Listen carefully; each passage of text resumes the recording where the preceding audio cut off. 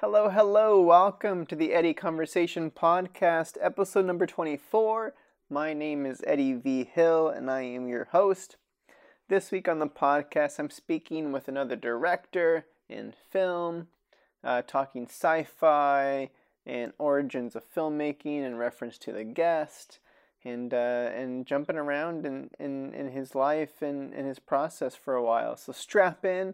Before we jump into it, though, I do want to remind you that this podcast is available in video form on YouTube. If you do want to watch along versus just listen, you could find it there by searching the Eddie Conversation Podcast. If you're a fan of the show and dig what I do here and enjoy these conversations, please consider leaving a like, subscribing, reviewing, whatever platform you're listening on. It'd be much appreciated. But yeah, I guess let's jump into it, shall we? Episode 24 featuring Scott Baker. Thank you for joining me. Yes, thank you for having me. You are Scott Baker. I am.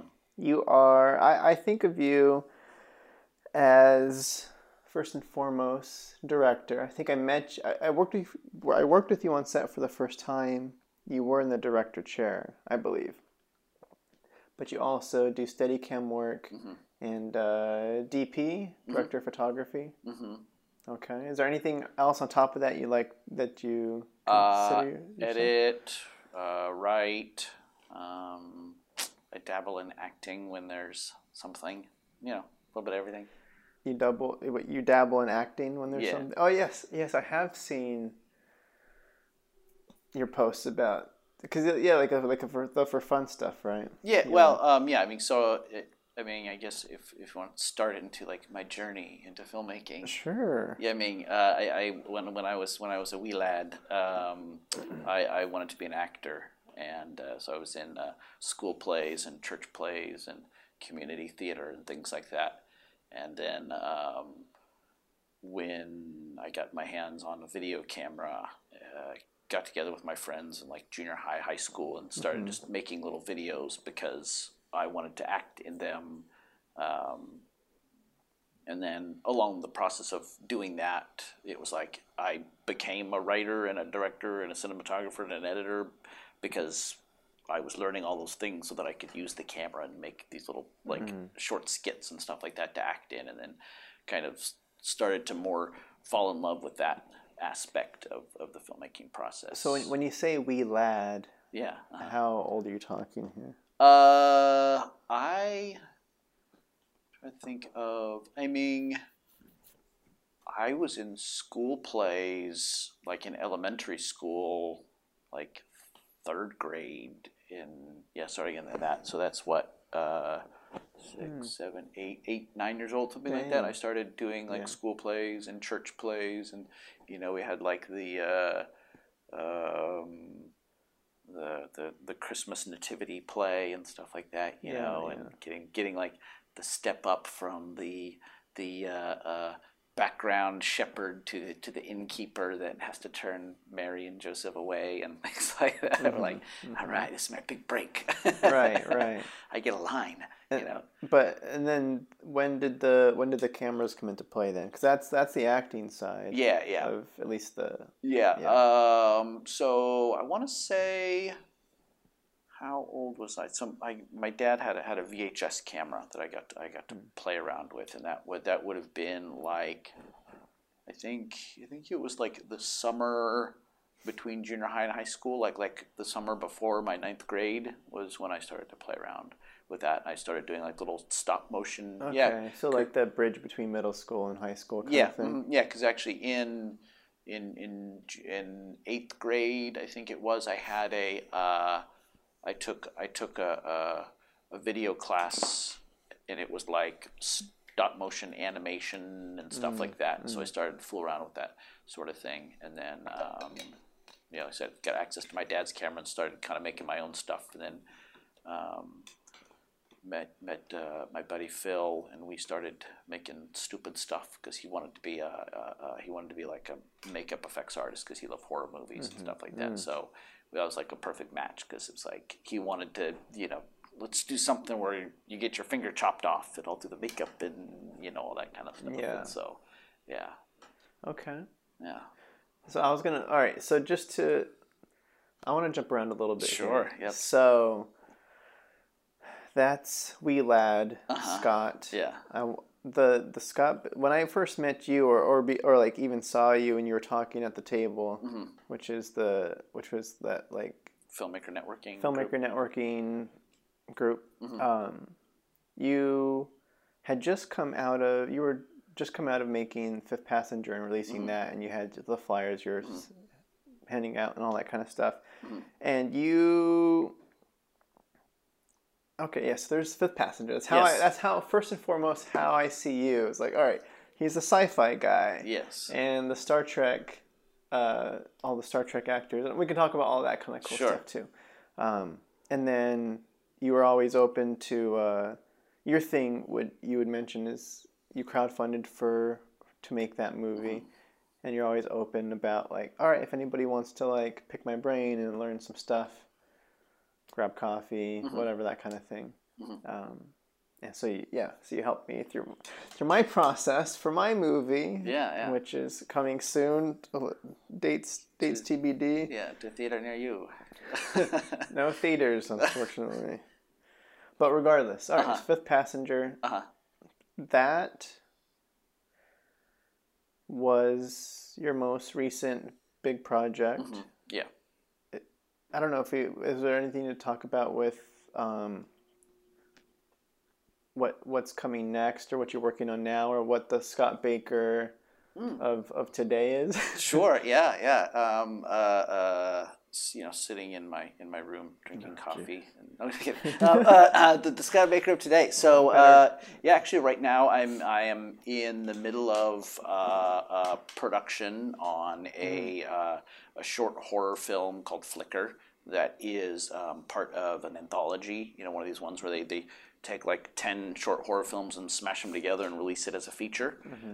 So because of Fifth Passenger, one of the producers of this project liked my directing and approached me with this script for this one and asked me to direct it with a rather modest budget, but it's horror and it's a small piece that's say contained, but. So I'm in the middle right now. We shot one day on it. It's interesting because I think there's definitely restraints that we've all had to deal with because of COVID and things like that. And one of the things that we're dealing with is crew size and the exposure to people and things like that. And so it's almost a kind of almost a benefit in a way to like indie filmmakers, because you can put together a small crew and work and almost use that as an excuse to say, okay, we're going to do this on a skeleton crew with very very few people. So on this particular project, I'm directing and I'm also the cinematographer on it, which I normally wouldn't ever do on a project. If it's something just kind of like fooling around making a sketch for YouTube or something like that, I might. But for something like this, is like it has distribution and trying to do everything legit. It's we're just in this unique world where now we got to see how small can we put a crew together, how few people can we have in a room to shoot a project, and so. Yeah, so that's what I'm currently involved in as far as directing goes. We've got a couple more days to shoot on that. I'm pretty excited about it. It's a fun little I want to say like a Jacob's Ladder kind of story, Twilight Zone kind of horror, which is like totally my jam. And that's like as a kid growing up, watched a lot of Twilight Zone and Star Trek and things like that, and that's kind of like what's like shaped my mind as far as like my voice in filmmaking and things like that is definitely the Twilight Zone kind of stuff, where you're sometimes sci-fi, you're sometimes horror, sometimes it's fantasy, but it's all about dealing with ethical and moral problems, the human condition, people dealing with their own mortality, those kind of things where the sci-fi horror fantasy elements are sort of cover for that philosophical discussion that you're having, and that's to me is what has sort of intrigued me along my journey as a filmmaker, and is bringing those things in. And it's not just like, oh, we're trying to scare you, or oh, we're having, spaceships and aliens for the laser guns and the fights, and all that's fun. But to me, that's sort of the window dressing for having the conversations. I like to read a lot, and I feel like when you're reading a novel, it's like you're having a discussion with the author, and I feel film should kind of be that same way, where the filmmaker is having a discussion with the audience, where they're posing questions, and they're making statements for you to evaluate and sort of consider with your own life, and obviously there's an element of entertainment, like I said, to explosions and laser swords and things. Sure. But it's about a conversation, I think. So what questions or conversations are most exciting to you right now, or what? Yeah.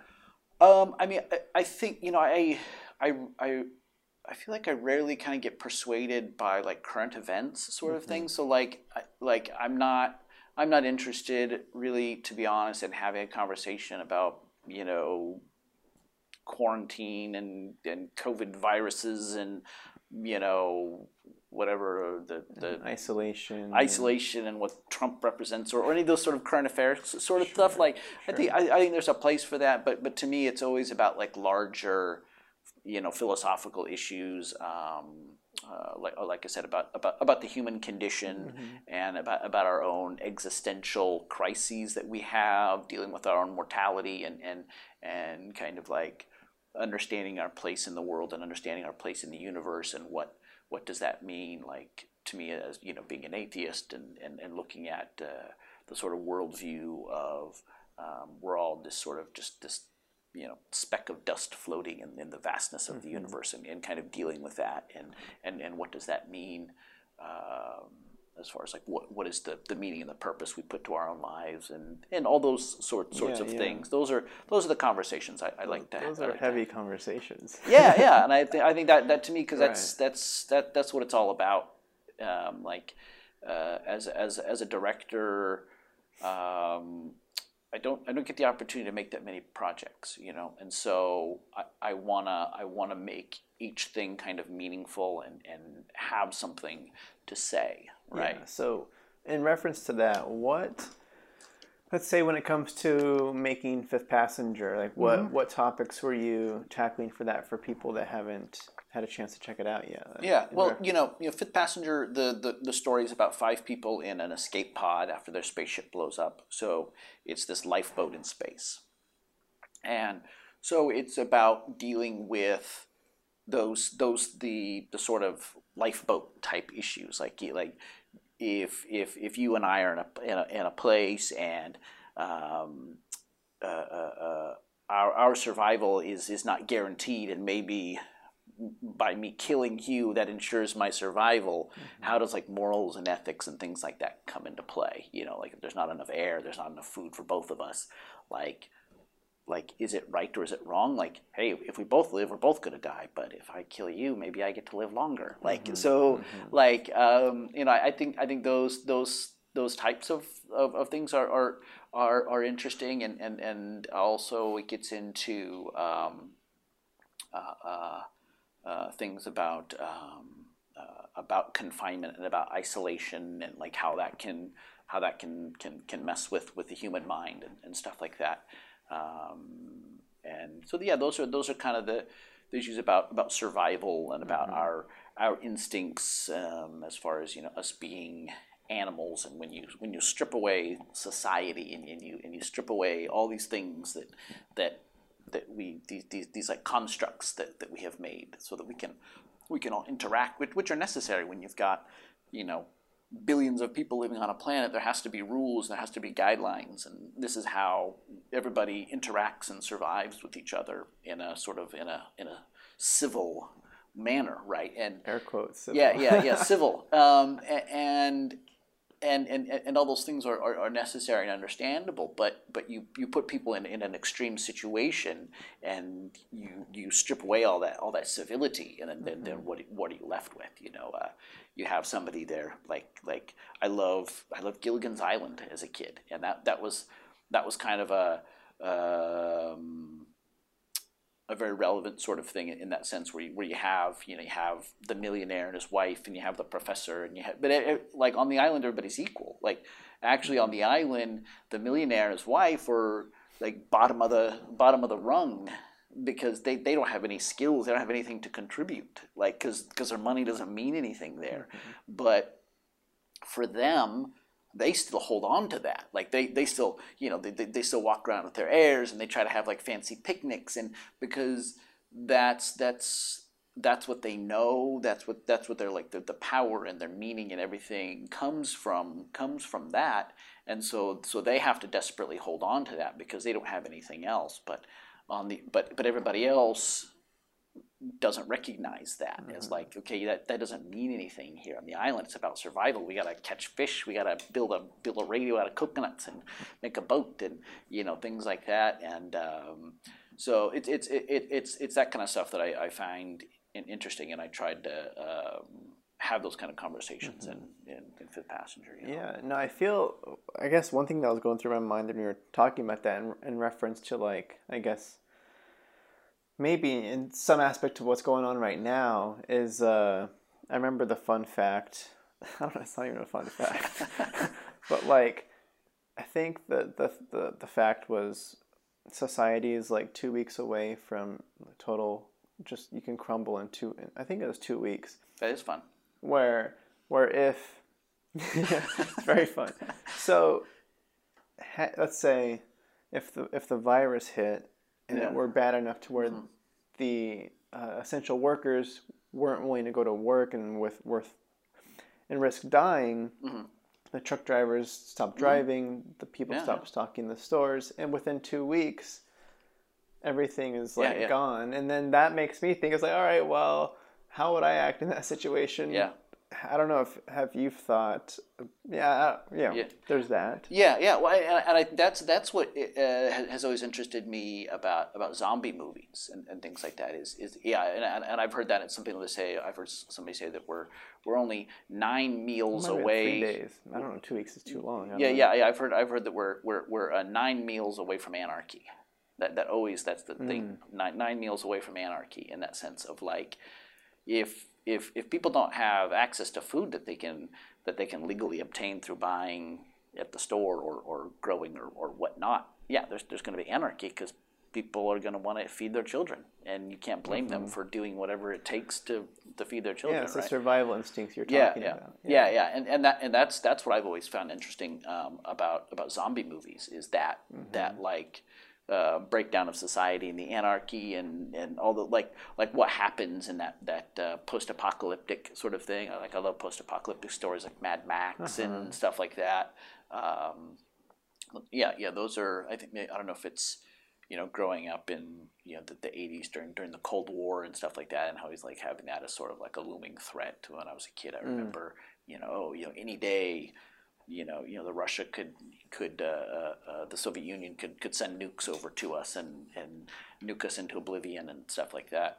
But yeah, I think I love those kind of conversations and films about those topics and exploring that. Yeah, because we're all. It's another the who we are question, like you said, as the atheist perspective. Potentially, or just human perspective too, with the isolation as well, where we're thinking. I know a lot of people you have the chance to sit with yourself and do nothing for a lot of time. You're kind of stuck in your brain, trying to figure out what's going on and who you are and what you're really providing for the world, and if you're happy doing X and whatnot. Yeah. So, putting yourself in the situation, or not even putting yourself, finding yourself in a situation like that where everything is stripped, you're kind of forced to become the person that you actually are. Yeah. And I'm curious to, I guess, like when you're writing too, I wonder, how do you approach deciding, like, how much do people really change from the society version to the dystopian version? Like, how different are we? Yeah, yeah. I mean, I think that's an interesting question, and I like to think about, with like Fifth Passenger in particular. Like I said, with the Gilligan's Island thing is you have people that are super adaptable and fluid and will immediately turn on a dime and adapt to that new situation that's happening. And so you want to have characters in there that do that. And then you have other characters that are so stubborn and refuse to like adapt to the new situation. Yeah, they're clinging to right to the old world or the old model or whatever that is. And so okay, if I can just hold on to this and we can go back to how things were. We can go back to normal, right? And I think that's the conflict and that's the dynamic. And I think that's what's interesting about screenwriting is like bringing those types of characters together, and then you throw in a character that isn't attached to is somewhere in the middle, just wants everybody to get along, right? And that's the sort of the ship of fools like story archetype, right? Is throwing different characters together in an extreme situation, just like seeing how they interact and forcing those dynamics and those conversations and things like that, for sure. And how do you see yourself? I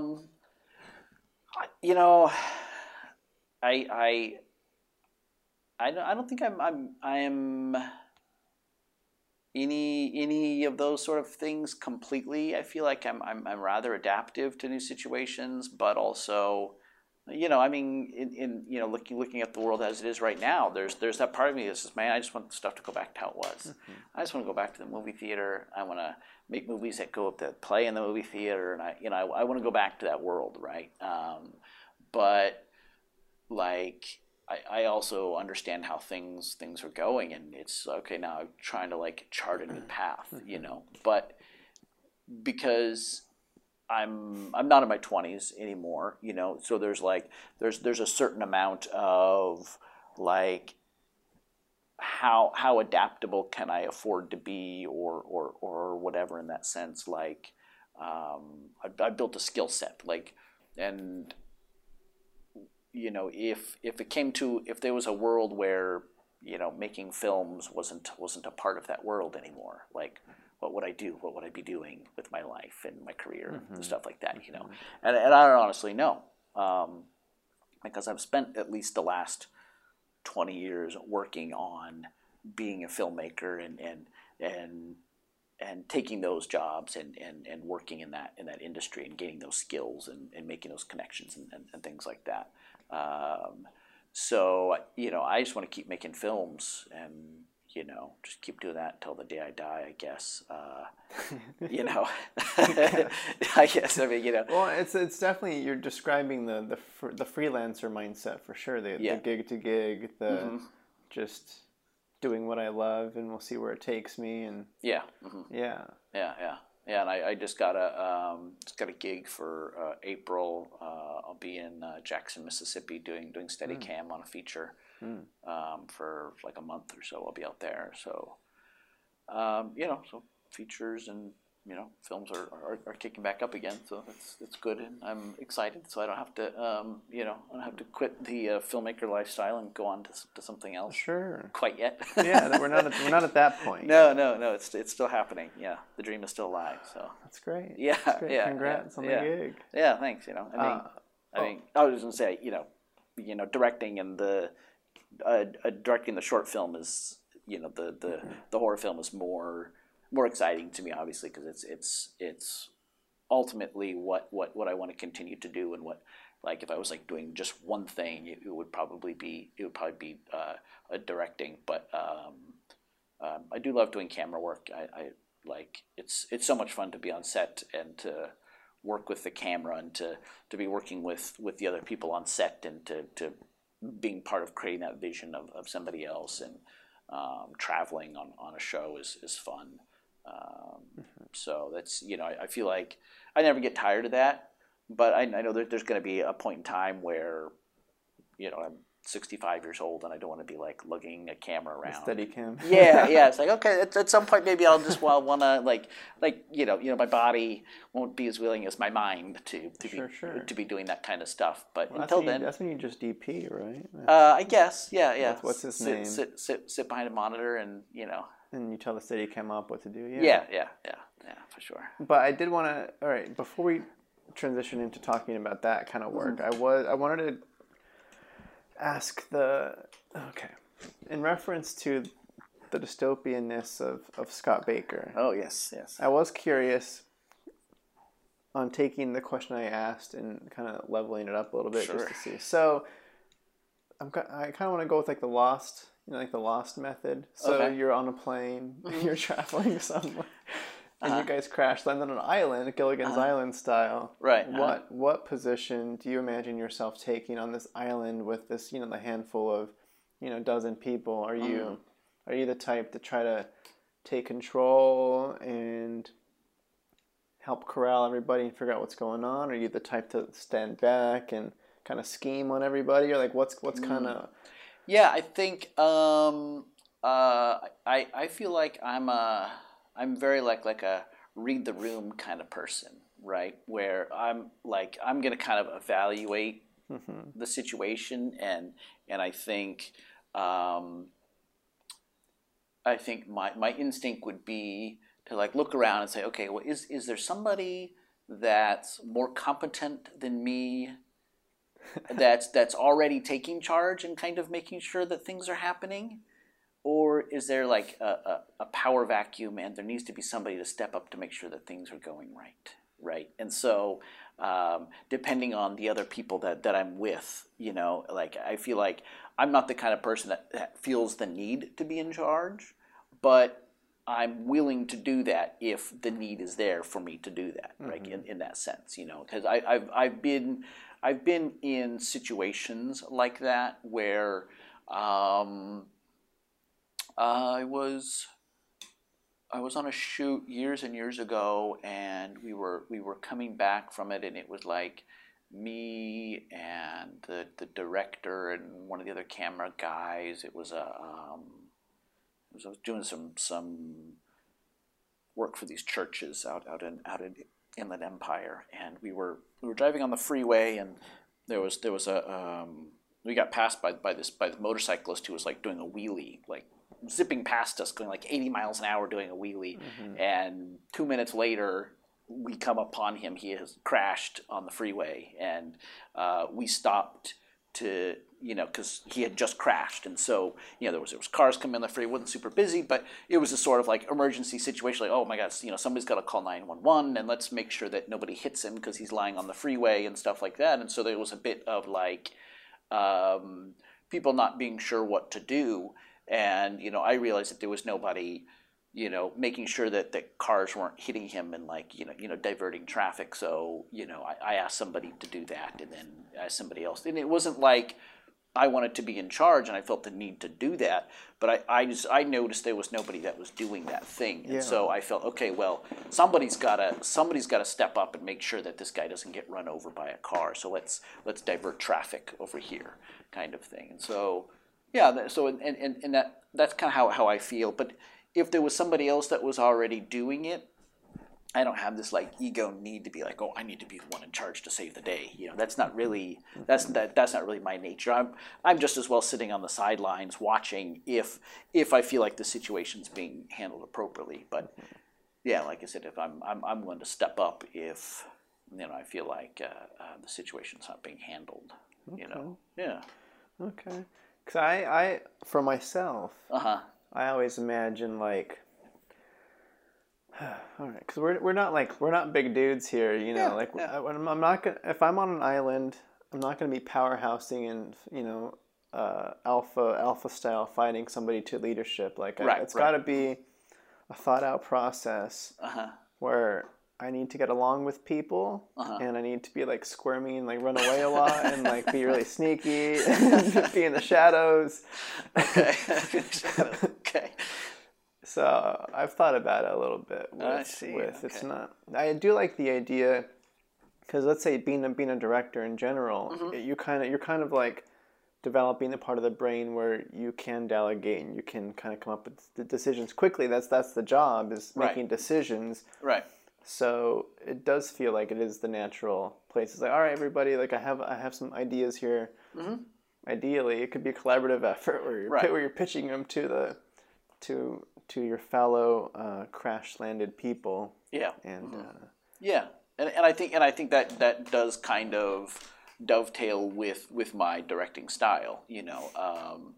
There's the idea that you can you can push people to where you want them to go, or you can try to pull people to where you want them to go, or you can walk alongside them where you want them to go. And poetic. yeah, and I like the latter thing of for me, I like getting talented people together and say, okay, well you're the cinematographer on this project, and this is what I want to do in general. Mm-hmm. But you bring your voice to this, and you do it how you want to do it, and you and I will work together. And you're the costumer, and this is generally what I want the costumes to look like. But I'm gonna let you decide all the specifics on how everything goes, as long as it fits within the story and it doesn't cause major conflicts. And same with the composer, and same with the makeup artist, and everything along the way.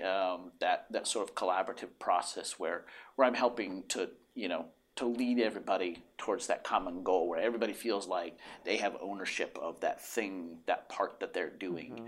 And it's not like, okay, this is my complete vision, and this is how everything I want to be. And because it's not about disparaging people who have that, because for some directors that works, and there's some of the best cinema that's been made is people who have that mindset. It's just not my style, and again, it's not about disparaging that and thinking that there's anything wrong with the sort of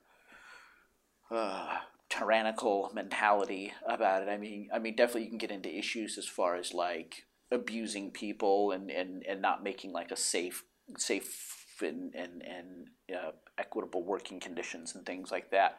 But as far as like creatively and things like that, I like to have input, because I like to think that I don't know everything about everything. I feel like I know a little bit about everything as far as each department and what they do, and obviously I know a lot about the camera department and things like that, and coming from that background, I always have a lot in that, but I also want to trust the other people to do what they do and to put their input, because somebody else is going to have an idea that I'm never going to think of, and they might suggest an idea and I don't like it, and I say, yeah, well, okay, that was a great idea, but we're not going to do it, and it's not. Yeah. But I always want that input there, and I always want people to be, comfortable, having their ideas and that sort of spontaneity on set and things like that. Sometimes there's a place where things just kind of have to be done a certain way. Do a lot of like Fifth Passenger had VFX, and we had like practical effects with like an alien creature that was a puppet, and so scenes like that, I would have very strictly storyboard and be like, okay, we're going to do this shot, then we do this shot, and then we do this shot, and we can't deviate from that plan unless we have a very clear plan to replace it. Yeah. It's like, because like I as an editor too, I'm thinking, okay, how are we going to edit this shot? Like especially stuff with like the little animatronic puppet alien, right? You have, it's just this thing that somebody's got their hand up its button and making it move, and you got to make it look like it's attacking somebody and things like that. And it's like, okay, well, how can we edit from this shot to this shot to make it look real and stuff like that? And so if we're just kind of willy-nilly going about it, then then we're going to be sitting there at the editing being like, okay, well, we need a shot of this, and we never got that shot. So it's about having that storyboard ahead of time and saying, okay, we're going to go to this shot, and then we cut to this shot, and then we cut to this shot, and this is what we need in order to sell the magic of what we're doing with this kind of thing. And it's like, okay, we got to stick to this plan. But other than that, I think there's always rooms, you got a scene where it's just two people sitting there talking. I mean, there's 100 different ways that you could shoot that. There's no one right way to shoot it, and you could shoot it, like I said, 100 different ways, and you're in post, and now I can cut it together, and I can make something work as long as we got all the lines covered in one angle or another. You can, cut away to the fridge or whatever. It doesn't really matter, But certain stuff like VFX and practical effects on set, you have to sort of like. Yeah, especially on like the limited budget worlds, because I could imagine when you storyboard your VFX stuff, like I don't know how it was for like Fifth Passenger, but like the VFX house or the VFX people are already kind of working on the assets as or even before you're shooting that you have references for, I don't know. So that way you literally, if you did change your mind, it's like, well, they're already working on it, and now it's going to cost more to scrap that and start all over again on this other idea. Yeah. I mean, we normally that would be the case with Fifth Passenger. Our budget was so small, and we sort of raised money as we went along, especially with like post-production. So we didn't have that. I mean, I had an idea what I wanted a lot of the shots to be, as far as like the green screen stuff. We had to kind of know ahead of time, because you got to sort of commit, like, okay, you got an actor in front of a green screen, and this is what they're going to be doing, and this is where the effect is going to go. And maybe I've had that conversation with a VFX artist, like, okay, this is what we want to do, and what's possible. Or more relevant, what's possible within our budget to do. Right, and they give you a quote for that specific thing. Right. Yeah, this is how many shots, or this is what the movement of the camera is going to be, because it's a whole different world if you're talking about, okay, well, we've got an actor, sitting in a chair in front of a green screen and the camera's not moving, and we want to do a thing, versus like we had. Scenes where all the actors are standing in a set, and there's no green screen, but they're like looking at a sort of monitor screen, and the camera's moving, but we want to have something appear on the monitor screen, and it's got to track with the camera movement, and it look like it's really there, and not look like it's all jumping around weird. So the VFX artists are doing tracking and all this kind of stuff, and so. That stuff is more difficult, and anything that's more difficult is more expensive. So it's about having conversations with them and saying, okay, well, this is how we plan to do that. What's easiest for you, which translates into what's cheapest for us, to do. And so and it's about trying to like conform to those sorts of things. On set, but otherwise, but still, even within that, there's still room for people to like have creative input and stuff like that. But it's always about finding that. So I'm always a fan of the constrictions and whatnot. Kind of focuses that creative brain on like, all right, these are all of our limitations. Let's play with that and see what we can mix up in there. Yeah, and there was a lot of that with Fifth Passenger, where. We got into limitations of stuff, and we're like, okay, well, how can we turn this limitation into something that works for us? We did a lot, like in the editing process, a lot of jumping around in time in the edits, where we would shoot a bit of something and wouldn't necessarily complete the whole thing, but in the scope of the story, you have a lot of sort of. To compare it to almost like a Pulp Fiction style, where you're like jumping around in time back and forth between two kind of storylines, and so that allowed us to jump in and out of a scene at any time that we wanted to.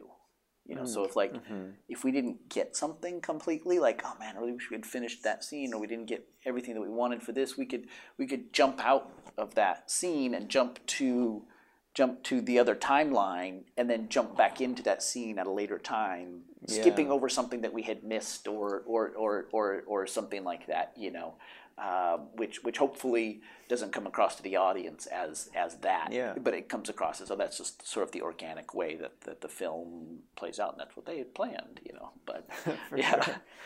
So as far as, okay, because you mentioned as a director, and the way you like to direct with the collaborative back and forth and like trusting your department heads and all that kind of stuff. For you, being that you have a lot of experience on the camera side, like you mentioned, it's always like, okay, like when I think about myself directing too, like it's a weird line between how specific is helpful, like because you want to be as specific as possible. I don't know, like it's weird.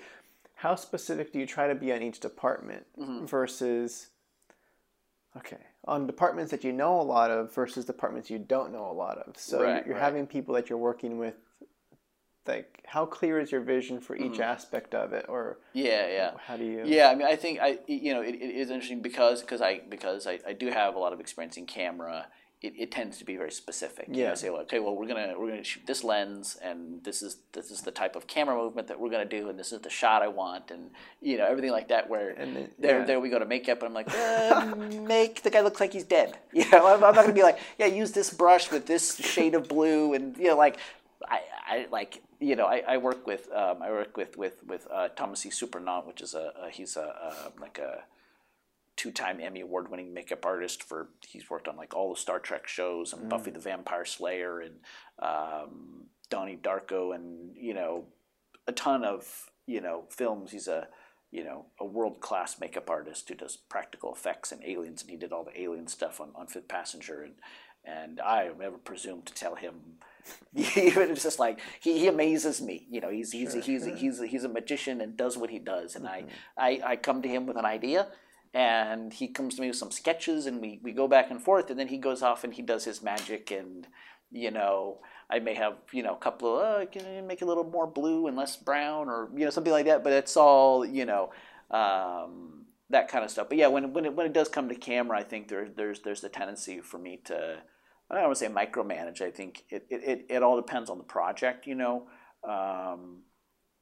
Where as far as the cinematography side goes, I'm definitely more comfortable, more skilled, and more educated in the actual camera side of things, as far as like lenses and the camera settings and what the camera can do and camera movement and perspective and things like that I'm in, like on the lighting side of things. Yeah, and how it's going to cut and all that kind of stuff. Yeah, and so like I know what I like in lighting, and I know more or less how to achieve what I like in lighting, but I don't have the complete knowledge set that like a really knowledgeable and professional gaffer has. You know, with this, well, in order to get this, I'm going to get, you know, such and such light, and we're going to put this kind of diffuse in front of it, and it's going to be over here, and it's going to take this many watts, and like that kind of stuff. Sure. I don't know. I'll be just like, yeah, give me something, a big soft light from over there, and then give me something that's small and harsh from over here. You know, and I let them go and figure out which lights and which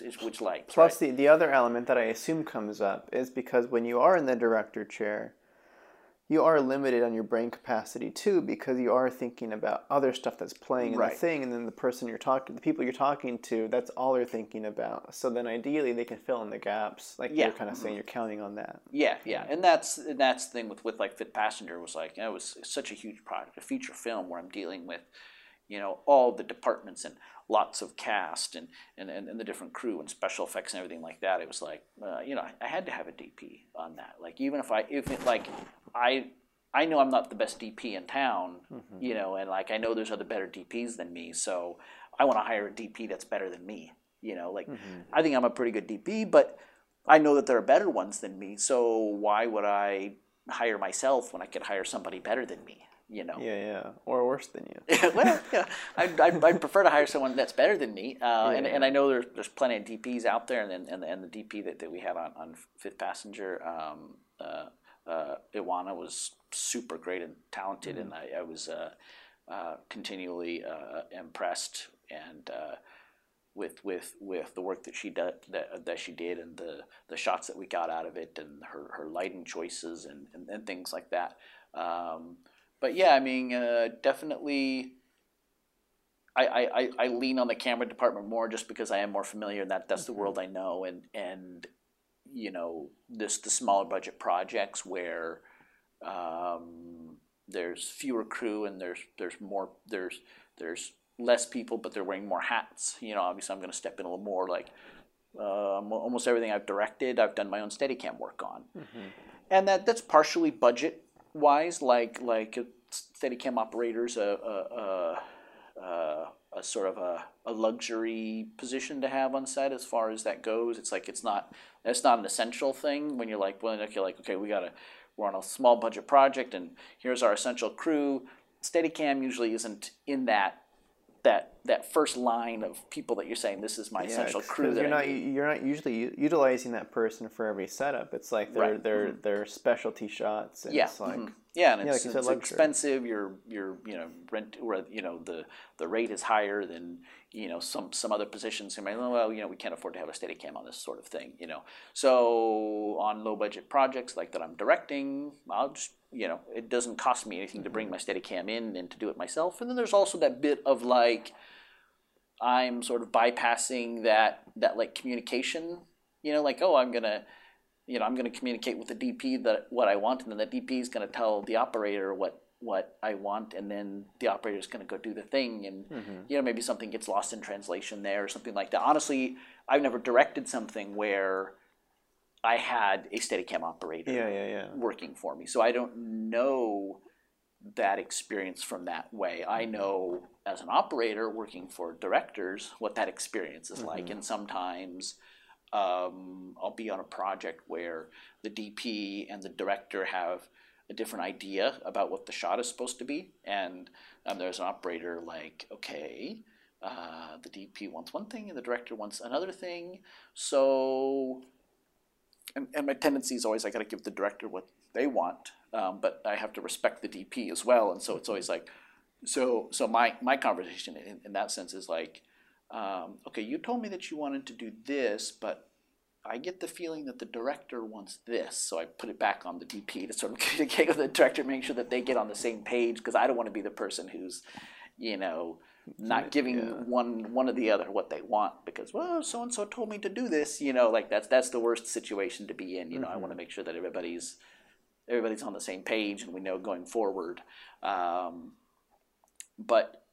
so for me as a director, being a Steadicam operator, it's one less person that I need to communicate with, because I know what I want, and I tell the DP, okay, this is what I'm going to do. And okay, like they'll put the lights up and make sure that everything else is good for me to do what I'm going to do as an operator, and then I operate and I watch playback as a director and sort of evaluate it in that way. But and then how do you bridge the gap on the departments? Like you're kind of half joking about the makeup side, but like for costumes and props and art and like production design and all that kind of stuff, how involved do you get on that side? Or well, like Fifth Passenger, because our budget was so small, what we did with that was I worked with Mark Zickrey on his Space Command project, and I was his second unit DP, and I did Steadicam for him, and I helped build his sets, and I was helping him with his Kickstarter and stuff like that. And so we had kind of worked out a deal where we could shoot Fifth Passenger on his Space Command sets.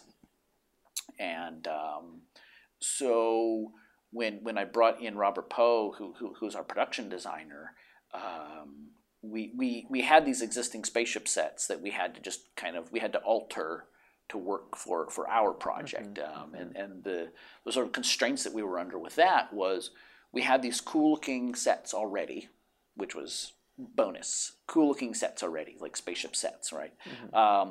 But we had to alter them, one, so that they worked to fulfill specifically what our story was saying that these sets were about, because what like the main set that we had was this sort of command bridge, like in Star Trek, where you have the captain's chair in the middle, and then in front you have the lieutenants who are driving the ship, and then in the back you have computer monitors, then you got the door and stuff like that. So very, very Star Trek-esque kind of like semicircle command bridge sort of thing. And in our story, it was supposed to be an escape pod, and so the area was supposed to be sort of a living room, for lack of a better word, where you've got control panels and things like that, and you've got like a monitor in the middle, but it's not like there's a captain's chair where there's one person in the middle commanding everything. It's sort of like a communal sort of space, right? So we had to transform the set so that they worked for what we were doing. We had to make substantive changes to the style so that it didn't look like we were also on the Space Command sets. And then also, the caveat to all that was whatever changes we made couldn't be destructive. We had to be able to go back and put them back to look like the Space Command set so that Mark could go back and shoot more Space Command later. Robert Poe does this great show on YouTube called Space Hospital, and it's this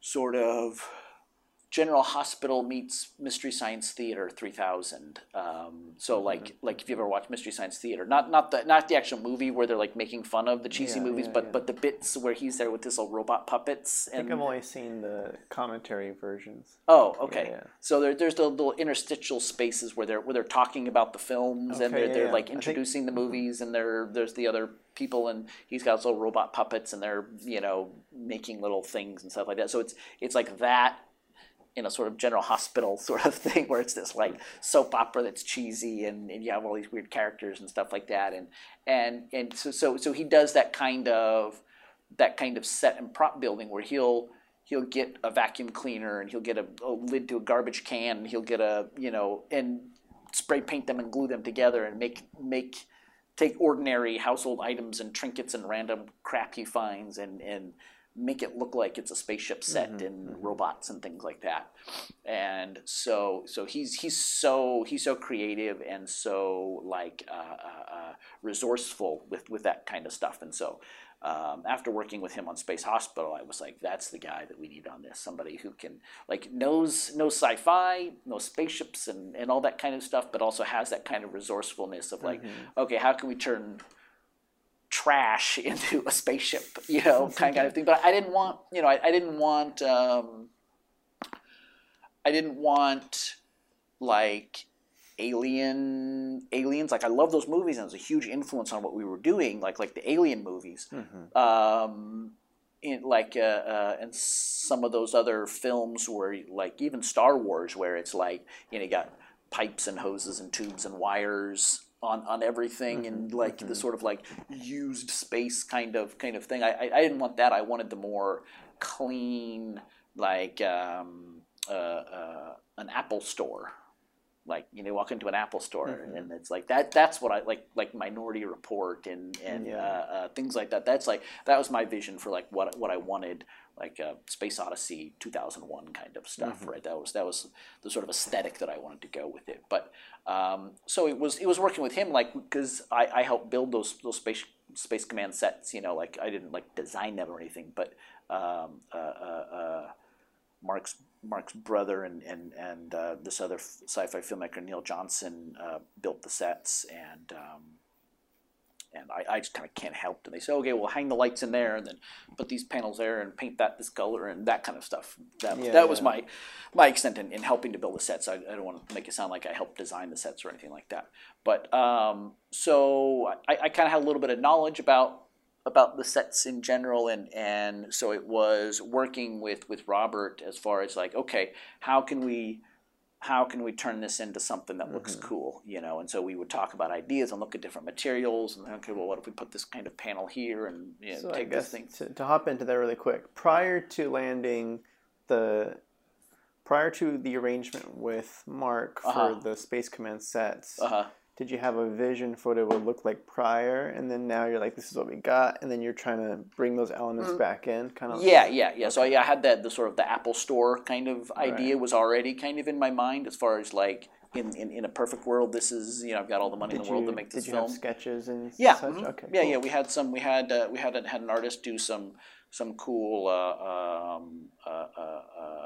previs sort of concept art stuff for that, and it was along those lines. That talk to him about it. It was like, this is the kind of stuff that we want to do, and he drew up some cool images, and we had some sort of reference photos to go off, or reference drawings to go off, and then we pulled stuff from other movies and said, okay, I like this and I like this, and that kind of stuff, and then it's like, okay, now this is what we got. What can we do for cheap, and kind of and one of the things that we found was they have what they call foam core, and it's this it's like huge sheets of it's like 4 foot by 8 foot white, and it's kind of like poster board, like it's got like it's like white poster paper with like a thin piece of foam in between it, and use it for like school projects. You put your little science presentation kind of thing up, right? And but they make these in like sheets of like 4 foot by 8 foot, and so what Robert suggested, well, let's just get a whole bunch of that, and you custom cut it to put in at panels and stuff like that, and you put it up, and as long as it's cut nice and neat and it's laid in, you could just like tape it in there, and it looks like this sort of like molded plastic kind of thing that you see in like spaceships and airplanes and stuff like that. It like has this feel, like on camera it looks like it's like molded plastic, but it's just poster board essentially is what it is, with like a little strip of foam in there to give it some rigidity. And so I mean we bought, I don't know how many slabs of that we bought, and just kind of covered almost everything in that, and it gave it like instantly, it gave it this like clean white appearance. And we had this hallway where that was part of the original Space Command set, and it was this cool looking hallway. But we had scenes in the film where we needed to make it look like they were running down a hallway, and then they were running up a different hallway and stuff like that. And so we just shot that same hallway from different directions, and then we would get the big uncut pieces of the poster board, the foam core. We could just slide those in and make it look like a wall, or look like half of a wall, or things like that, so they could go around a corner. It looked like they were going around a different corner, and they shoot it at a different angle and stuff like that, and I feel it works pretty good. I mean, it's hard because I know, I watch it and I know, this is the same hallway, we're just shooting the other direction. Right. So hopefully when the audience watches it, it doesn't feel like that to them. It feels like we're shooting down a completely different hallway. But normally an audience, we're not trying to figure out how they yeah. Most non-film people are not going to be looking for that kind of stuff. Yeah. So, but so in that aspect, I was pretty intimately working with Robert as far as that goes. And then once we kind of had an idea what we were going to do, then he went off and he did stuff and said, hey, this is what I'm looking. What do you think? How does this look? And I said, oh, it's great. Let's do that. And then then the kind of the next problem would come up where we'd strategize stuff, and there was a couple things where I said, okay, well, this is more or less what I want to do.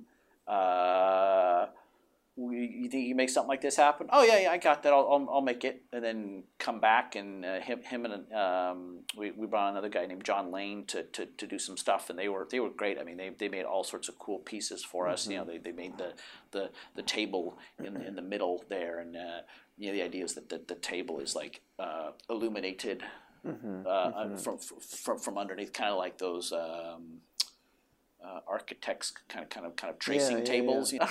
I guess we fell off there. Yeah. Recorder stopped. And we're back. Want to jump into, you're talking costumes. Yeah. Fifth Passenger. Yeah. In the context of like my involvement and how much that is as a director, and I think like with costumes, with all of our departments with this film, we were working on a budget that was much smaller than our ambition.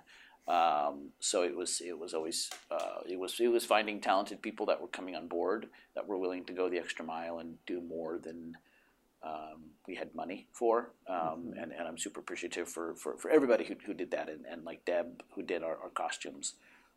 definitely went the extra mile and delivered more than what our budget should have allowed us to be able to deliver. And we had some concept art for some of the costumes, and Kenna had some other reference stuff. And she said, okay, well, this is, get some measurements for the actors, and this is, the number of costumes that we need and stuff like that. And then she, come to us and said, oh, this is some options that we have for like little fabric swatches. This is like this fabric, and we think of this one and this one. And like, oh yeah, that one looks good, and that one looks good, and I don't know, it doesn't really matter on that one, whichever one you think works best, kind of stuff. So were you playing them in the light or like with cameras to see how Not really. I mean, kind of gauged it with your DP brain? You're like, all right, you can kind of tell. It was more just like, I mean, we had very limited options, so it was like, oh, do you want this in the blue, or do you want this in the black, or do you want this in the tan, or do you want this in the... I figured it was like specific fabric types too. There was a bit of that, of like trying to like avoid things that kind of were shiny. We're like, oh well, this character is going to be in front of a green screen, so let's make sure that they're not wearing green, or something that's shiny, because then that makes green screen and all the other kind of stuff hard. I mean, we did have a little bit of like shiny in the spacesuits were kind of a silvery and shiny, so that presented a bit of a problem and stuff. But that was almost just kind of like, well, we're going to, like, we like this look so much that we're going to ignore what is the best practice for VFX and do it anyways. Which obviously led to some problems down the road. But sometimes you gotta try to like be like, oh, this is what's most important, like the way the costume looks, and then we'll figure out how to make the VFX work later. It was like I said, like limited options, but it's like, okay, well, this is more or less what we want to do, and this is some things, and just go off and you do your thing, and very very little micromanaging as far as that goes, because and then remind me too, is this the first sci-fi larger scale piece that you've done? Like, I guess, like, did you do any shorts where you had the chance to do costumes or do any cool makeup effects or anything to prep you for this? Definitely a lot of makeup effects. Just like I said, like working with Philip and right. Thomas and stuff like that. Like, I've done a handful of like zombie type movies, and most of my experience has always been costumes. Is what like random stuff do people have, and okay, we're going to go to the secondhand store and buy stuff, or we're going to go to the military surplus store and grab jumpsuits, or that kind of thing. That up to this point, that had been my experience as far as costumes goes. A lot of experience working with makeup and custom and new makeup effects specific for the project I'm doing. That was definitely a world I was very comfortable with and like had a lot of experience with. But as far as costumes, a lot of that was new. Like we did a proof of concept short film for Fit Fastener that was kind of like a trailer more than a short film, and that was renting a spacesuit from a costume place, and then like I said, going to a military surplus store and getting like flight suit jumpsuits that like that like pilots wear, and getting that as the costumes for people and stuff like that. So this was definitely my first experience like having custom costumes made, and that's definitely something that like sets sci-fi apart, I think. Because sci-fi in that kind of sci-fi where you're like in space, like Star Trek kind of thing, is like, it's like a period piece. Just the period is the future, where it has its pros and cons about it. The cons obviously is that you have to have something special made or put something together. Like, you can't just have people show up in jeans and a t-shirt, right? Because that doesn't work, right? You have to have something else, whether you're taking something existing and you modify it, or you have something built from scratch. The pro side of it is that versus a period piece in the past, like you do something, this takes place in 1890, so this is very specifically what people wore in 1890, and we don't want this sort of outfit because people weren't wearing that until 1920, right? But in the future, you can wear whatever you want to wear. Obviously you're not like saying I can probably have people with jeans and a t-shirt, but well, I could pose maybe. Yeah. Well, in certain Sure. It depends on the story. Of course, and in certain settings, right? Yeah. People lounging around. Yeah, they're going to be wearing jeans and a t-shirt, maybe. But you have somebody who's like working on a spaceship. They're going to be there. Yeah, we always go to like the military thought where they're wearing their uniform. A uniform kind of thing, right? Yeah. So you get a certain amount of freedom because there's no set like, oh, this is what people wore in the year 3000. Nobody knows what people do you feel, because of course there are such big shows and influences such as Star Trek and whatnot. How do you feel that's limiting in some capacity on what the expectation of the viewer is to maybe want to experiment with something, but it's like we're in a spaceship, we're doing similar stuff to. Yeah. I mean, I think that definitely. I mean, it's. I think the tendency is definitely like as a filmmaker. To say, okay, well, I like this thing from Star Trek. I like this thing from Alien. I like this thing from Star Wars. I like this from this particular show. And so you're referencing stuff that you've seen already in a show. And so I think that it's very hard to like escape outside of that and be like, I'm just gonna come up with something new. Like how do you even do that? Because it's not often that somebody's making a movie like that and they've never seen Star Trek or Star Wars. Yeah. They're always fans and grew up with the nostalgia of that. Yeah, so. And you look at and what we also tried to do was we looked at what are people wearing like in real life? What do astronauts wear, and what do people in the military or in those sort of situations, what are those people wearing?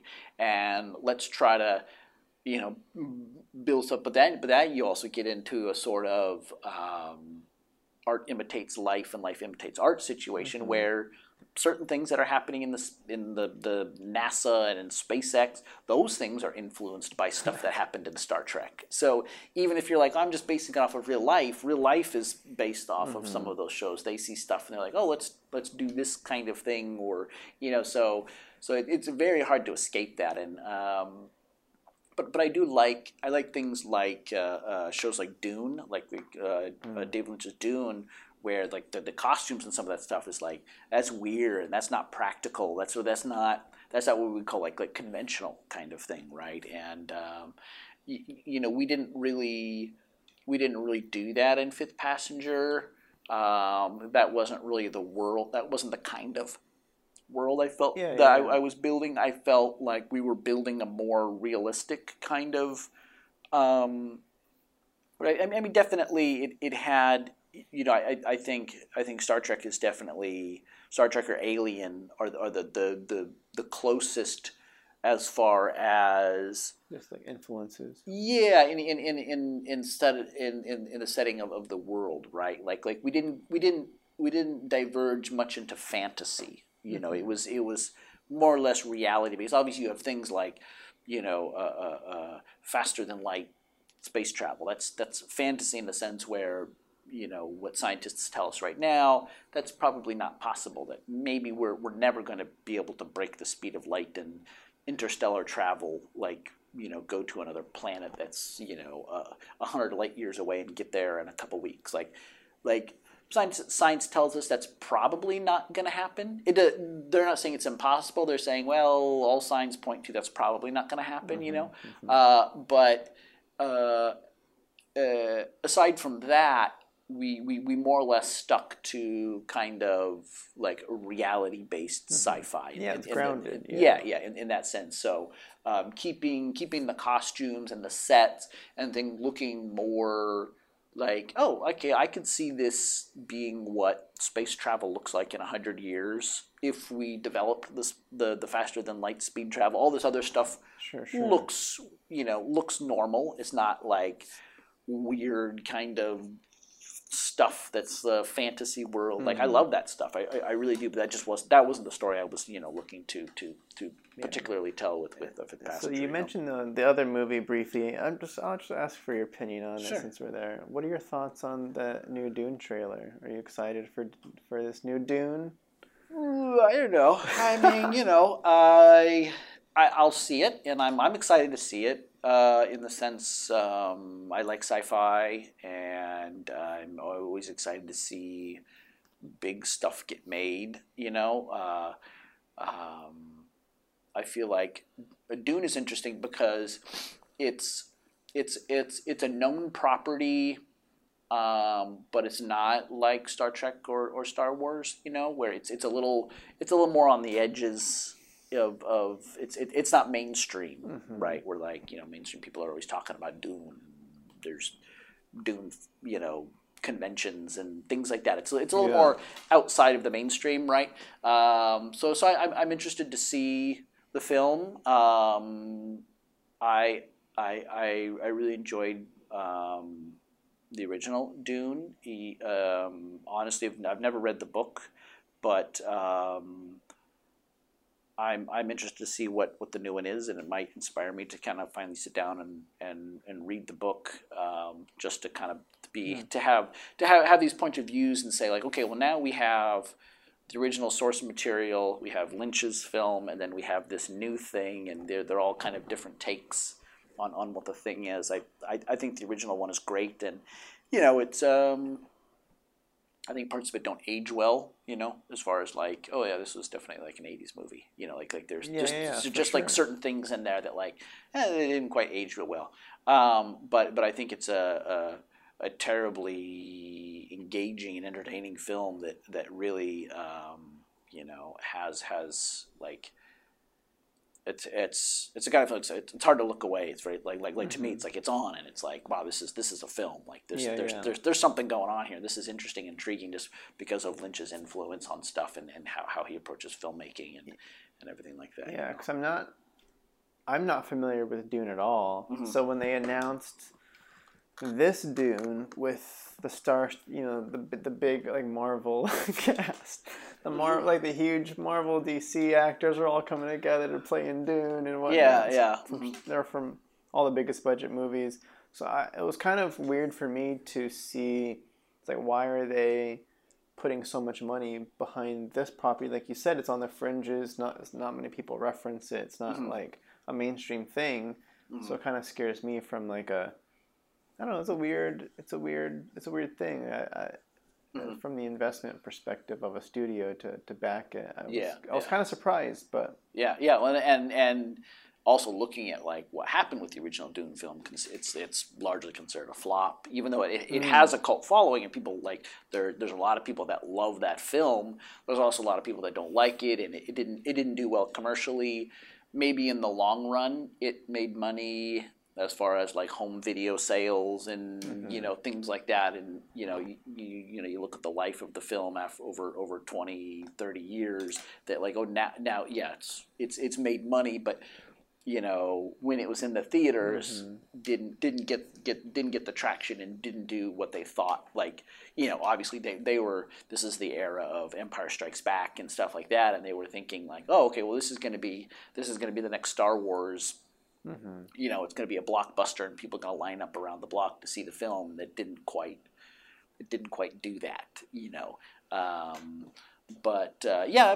I think that's and that is an interesting aspect of it. Thinking about like, oh, these are the kind of actors that are putting in it. Like, to me, it does say something about the sort of mindset going into the film, and what the film is going to be. And I think it could definitely suffer from being the sort of like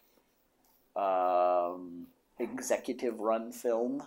Like, okay, well, this is what the film needs to be, and it needs to be this, and it needs to be that, and it needs to be safe, and we're not going to take any chances. And like looking at like Lynch's film and being like, okay, well, everything that he did, we're not going to do because it was David Lynch, right? But to me, that's what made the film interesting and engaging, was that it was someone like Lynch who took the film on. There's a really, really fantastic documentary called Yorodowski's Dune. I don't know if you've seen that. And a Polish filmmaker, Yorodowski, he did films like Holy Mountain and these weird, crazy, cool films. And he was going to be able to make Dune with, I don't remember, I want to say it was through Fox, and this was after Star Wars. And there was a no. This was before Star Wars, and he had gotten all of these great people together, artists and actors and everybody. He had this the huge binder of concept art and all of these things put together. He was going to make this awesome film out of Dune, and just like that step away from always making it happen, where you talk to the studio, and then the money's going to be there, and then the money's not going to be there, and then all of a sudden it all falls apart and it doesn't happen, But what ends up happening was all of the concept artists and the VFX people that he had all attached to the project. Those guys ended up going off and making Star Wars. They ended up going off and making Alien, and so like Ron Cobb and people, H.R. Giger, who designed the famous Alien of Alien, and that sort of look like he was originally found by Yorodowski, like saw his art, because the guy's like an artist, does paintings and sculptures and stuff like that. Said, "Oh, this guy's art is amazing. We got to incorporate this into this Dune movie I want to do." And then Ron Cobb and these other guys who design spaceships and stuff like that. And he got those guys together and said, "Oh, they're going to design the spaceships for this movie and stuff like that." And those guys went on to design the spaceships for Star Wars and stuff like that. And so they those that sort of collective creative team that he put together ended up going off and making other movies. Sure. So it's like the untold story of the true influence behind the biggest influences. Yeah. And he made this book that he puts together. I mean, he was gonna have Salvador Dali act in Dune and stuff like that. I mean, it was just this crazy eclectic group of people that he had involved in this project, and it was going to be on in his mind. This is you could see all the pieces come together for what this film was going to be, and it just never happened, And then after Star Wars and Alien, all those kind of came out, then they're like, okay, now we'll make this film, but it wasn't going to be Yorodowski doing it. They gave it to Lynch, and that's the story. And here we are. But yeah, so it's a really, really interesting documentary, and I think that one, and then there's Lost in La Mancha, which is the story of Terry Gilliam trying to make a Don Quixote film. Don Quixote? Don Quixote. Cervantes. It's the old story of a Spanish story about a guy, old knight who kind of goes crazy, and he's if you ever heard the term fighting windmills, it comes from that story of Don Quixote, and it's a famous story, and in the early 90s, Terry Gilliam tried to make a film, and they got 2 days into production, and the film fell apart, and the funding went away, and it had Johnny Depp in it, and it was going to be this amazing film, but both of those are documentaries. As a filmmaker, I watch, and they're both about films that failed to get made. And I've probably seen Lost in La Mancha probably 5 or 6 times.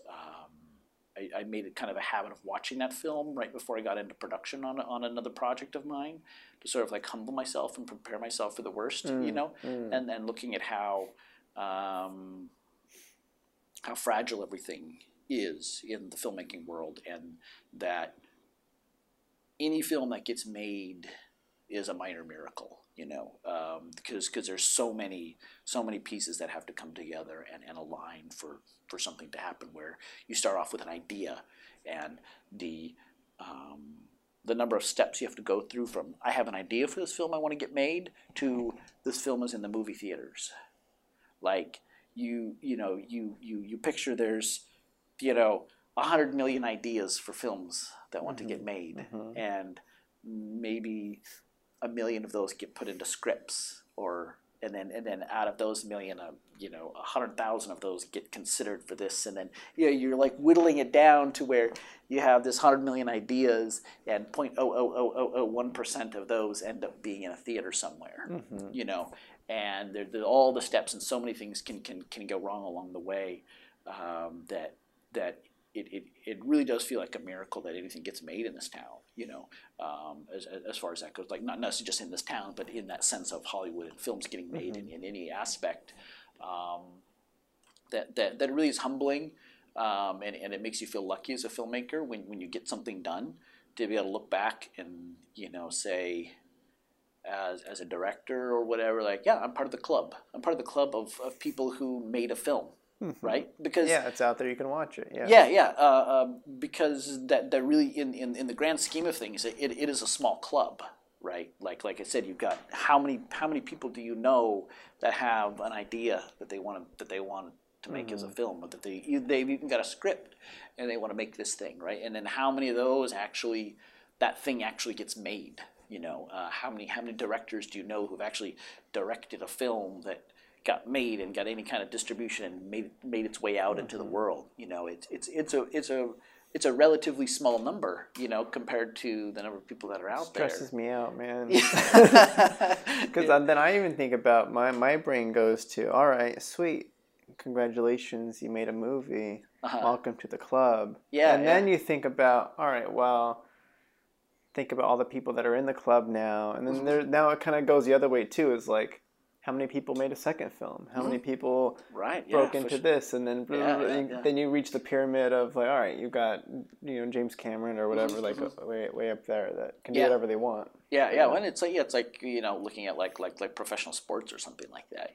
Like how many kids are in high school and have a dream to be a basketball player or something like that, and then how many of those actually are in the NBA and are starting on a team or something like that, right? And it's the same kind of thing, and so I think it's a very humbling experience to watch documentaries like that and see people even like Terry Gilliam, who is a very accomplished filmmaker and has made some of my favorite films. He's definitely one of my favorite filmmakers, and to look and see, like, even after some successful films that he's made, that he gets like, oh well, yeah, this film gets it's plug pulled, and interesting thing is he ended up making the film. Like he I want to say it was 94 when somewhere around 94 when he first attempted to make the Don Quixote film, Lost in La Mancha. There was what's it called? It was originally called something. Don Quixote of La Mancha or something like that was the original film title, something like that. Film got shelved, and then he ended up making the film. It came out in 2019. It's called the Man Who Killed Don Quixote, and crazy cool film, and I absolutely loved it. And it had Adam Driver in it. And it ended up being kind of a self-referential film where it was still the story about Don Quixote, but it was also the story about him trying to make the film about Don Quixote. Yeah. And really, really fantastic film. Really, really love it, and it would encourage anyone to watch it. But aside from just the film being a film that I loved, it was something that... so much respect for him, the sort of dedication to that, to be like, well, over 20 years later, I still want to make this film, and this is the film that's like burning a hole in my soul. I got to make this film somehow, and it didn't work out the first time, but it's still there, and I'm still going to make it, and to be able to come back to it after making other films in the meantime and say, I still want to do this. I'm still going to I'm still going to expend my capital as a filmmaker to do this, and I think that's an important thing, where it's like, as a filmmaker, like once you're in the club and you're like, okay, I made a film, and in certain circles being able to say, okay, now I have this certain amount of capital build up, where if my film was successful and people liked it, then I have an opportunity to make something else or to do something else with my life, with my career, because people saw that I made this film, so they're going to trust me to do something else. It's like, okay, how am I going to use that trust? Sure. Right. Which brings me to my next question. Yeah. Is how much pressure do you or have you felt with following up with, congratulations, welcome to the club, you made a movie, now let's see you do it again. Yeah, now what's next? Yeah. It's interesting because I feel like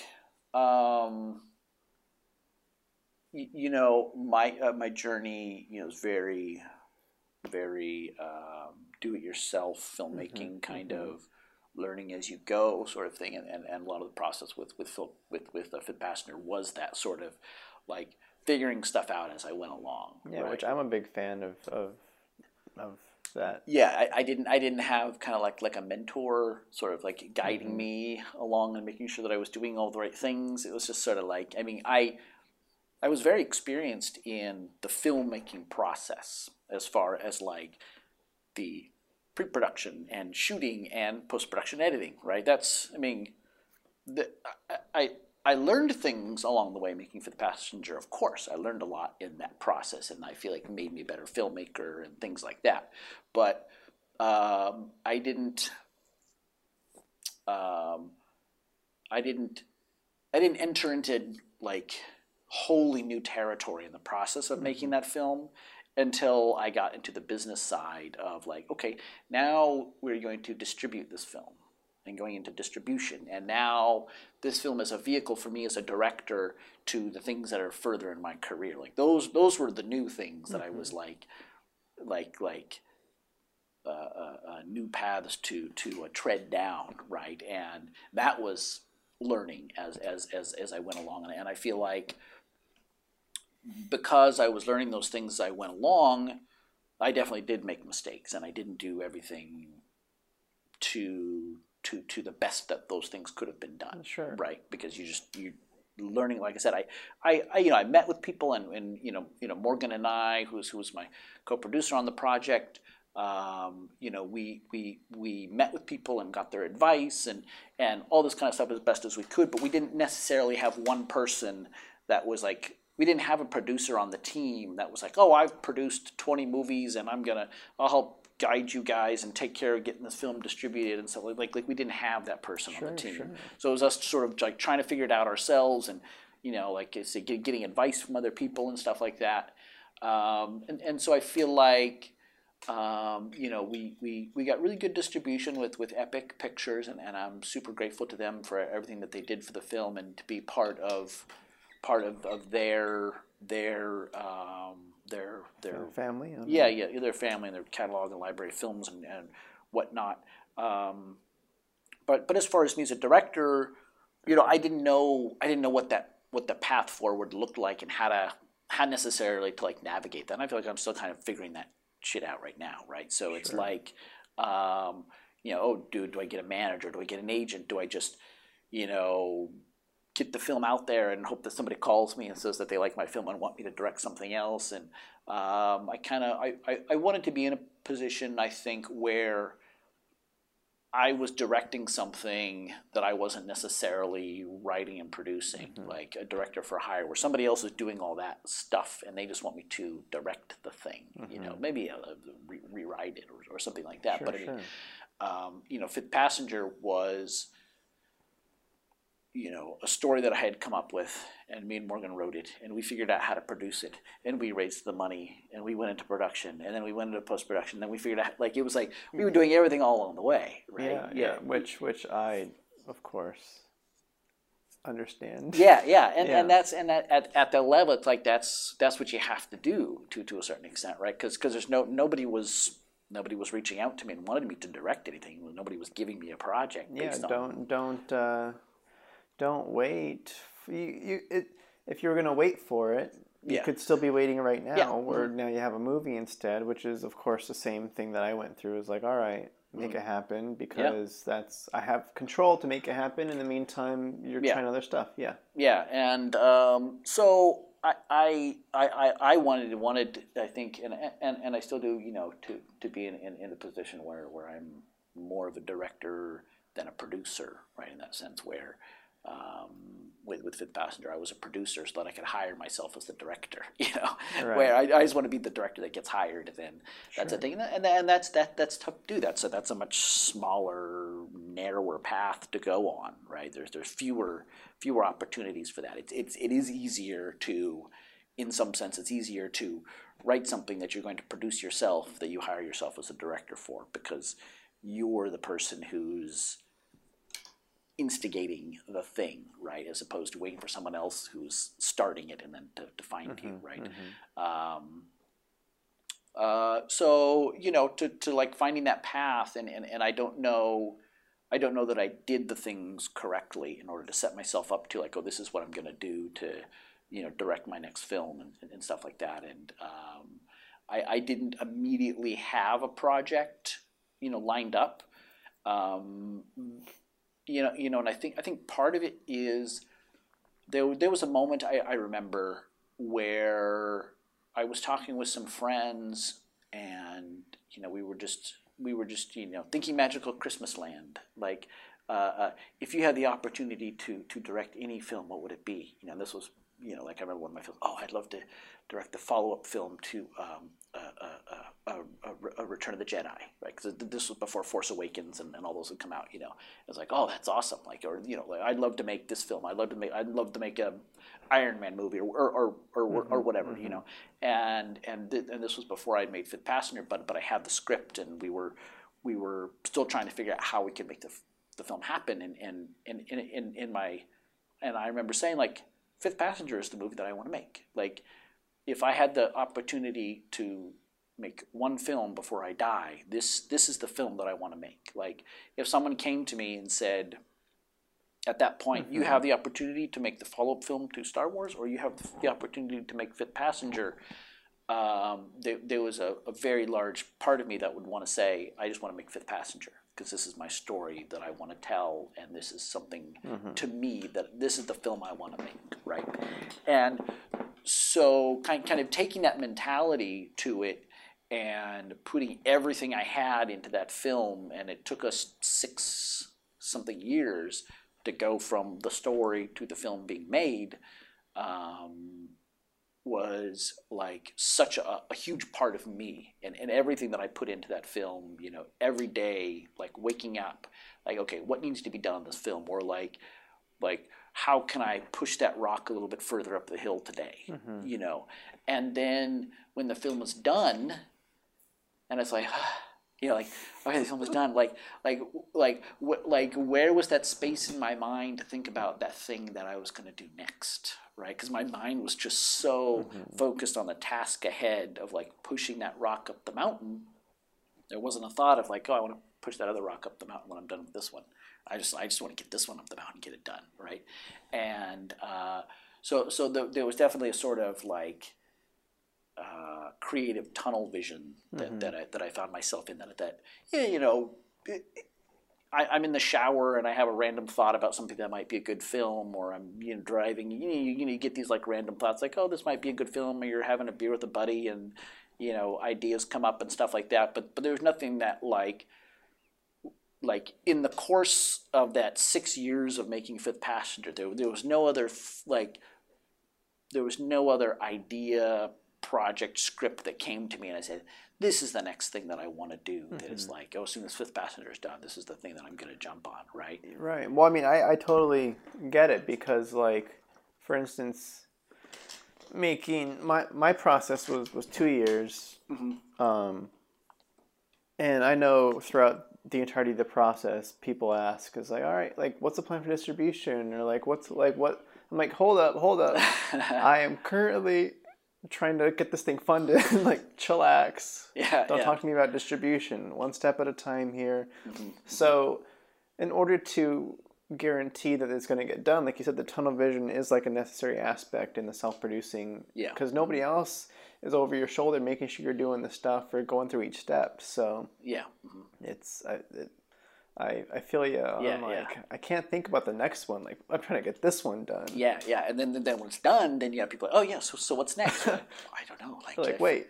It's like you're like drowning, and they like pull you out of the water and they resuscitate you, and they're like, okay, what's your next dive going to be into the water? And you're like, I had to survive. Like, I'm just happy to be alive, and have made it through this process. And you're asking me what I'm going to do next, And so there was definitely a period where after the film was done, I just kind of floating in the world, and just kind of like reassessing my life too. Like, okay, well, I did this thing, and I didn't know, one, that I was even going to come out the other side of it, and now, and let alone what that was going to look like and what it was going to feel like and what was going to happen, is this film going to go, is it going to be a huge smashing success and get into all these film festivals and get all these awards and blah blah blah, or is it going to be, are we never even going to get distribution for it? Is it going to be somewhere in the middle? Like I had no idea where this thing was going to end up, and then to come out and be like, okay, now it's done, and so like, okay, now, like, what have I learned from this process? And I think one of the biggest takeaways was definitely like, well, this thing took me 6 years to make, from concept to delivery, right? I'm not eager to just jump on something else and I'm going to commit, because I know what that path looks like, going down that road. I was married once and then ended up getting divorced because got married young and things didn't necessarily work out. I don't regret the things that happened. I don't regret that, but I also look at, like, when I have relationships with people now, and I think about, oh, is this someone that I want to be with, and is this someone else that maybe I'll marry? I've already been down that path, and I know what that path looks like. So it's like I can kind of, like, that like supremely, like, influences my feelings about that sort of thing, and it's the same way with like, for me, like, I know what that path looks like going down this film, and that commitment to this project, and so. Is that a path that I want to go down again? As far as I'm going to write and produce and fundraise and edit, do all this stuff for this other project again? Do I want to do that, or do I want to try to find a slightly different path to kind of go down and stuff like that? And so I think it was a huge, like, evaluation process. The following, like, the period after Fifth Passenger was done, and kind of like also sort of like feeling out, like, oh, how do people feel about the movie? Is my phone going to start ringing and people going to start messaging me wanting me to, like, direct projects and stuff like that? And I had people approach me with projects that they wanted me to direct, but they were mostly, in reality, they were projects they wanted me to produce. They thought, it's like, oh, I have the script, I want you to direct it. But it was more like they wanted me to produce it. Like, I don't have any money for it. They don't have a production going for the film. Yeah. Here's a script. Can you make it for me? Was more or less what. And it's flattering. Like, I was humbled and flattered that people had their stories, had seen Fifth Passenger, and they would trust you with their story. Yeah, thought, like, oh, this is the guy that I want to make my thing. And like I said, humbled and flattered that they thought that highly of me, for that. But in reality, they wanted more of me to just direct. They wanted me to figure out how to get their film made. Yeah, they're like, oh, how do I get my script made? Who's made a film that I know? Oh, Scott's made something, maybe. Yeah. And, and it was like, so do I want to go down that road again? And it's going to be that same road, right? But now I'm not even doing it with my script. I'm doing it with somebody else's script, right. And it's not saying that person's script wasn't good or it wasn't good enough or something like that, but the impulse is say, well, if I'm going to go down that road again, I'm going to do it with my own project, something that is personal to me, that I want to do. Like, what's the next Fifth Passenger for me that is, like, burning a hole in my soul, that this is the story I want to tell. This is everything I want a movie to be. Part of the sort of impetus on Fifth Passenger was, I watch a lot of trailers. I love movies. I love watching films. And I watch, obviously, I watch more trailers than I watch movies. But I look at trailers and I'm looking for the trailer for the film that I want to watch. There's like I don't necessarily know what it is I'm looking for, but it's like I know it when I see it, right? And there was a void of, like, the kind of film that I wanted to see, right? And when I came up with the concept for Fifth Passenger, and I thought about what the trailer would look like and what the film would look like, and I was like, that's the film I want to see. Like, I want to see the trailer for that movie, and I want to go to the theater to see that movie. Like, I don't see that movie getting made anywhere. Where's that movie, right? And so that was it for me with Fifth Passenger, and I want that again. Like, I want to make a film that tells a story that I want to tell, but it's the kind of film that I want to go see, because I think that's what, like, part of being an artist is about, is like, it's not about it being masturbatory in the sense where, oh, this is for my own pleasure, this is the thing that I want to do, but in the sense of, like, I have certain tastes. There are films that I like to go see, and plenty of other people like those films too, and plenty of other people want to go see those films too. So if I make something that appeals to me, then there's probably another section of the population that film also appeals to. And so if I make something that I think is appealing to me, then it's going to appeal to some other people, and obviously it's never going to appeal to everybody, because that's not how art works, right? Yeah.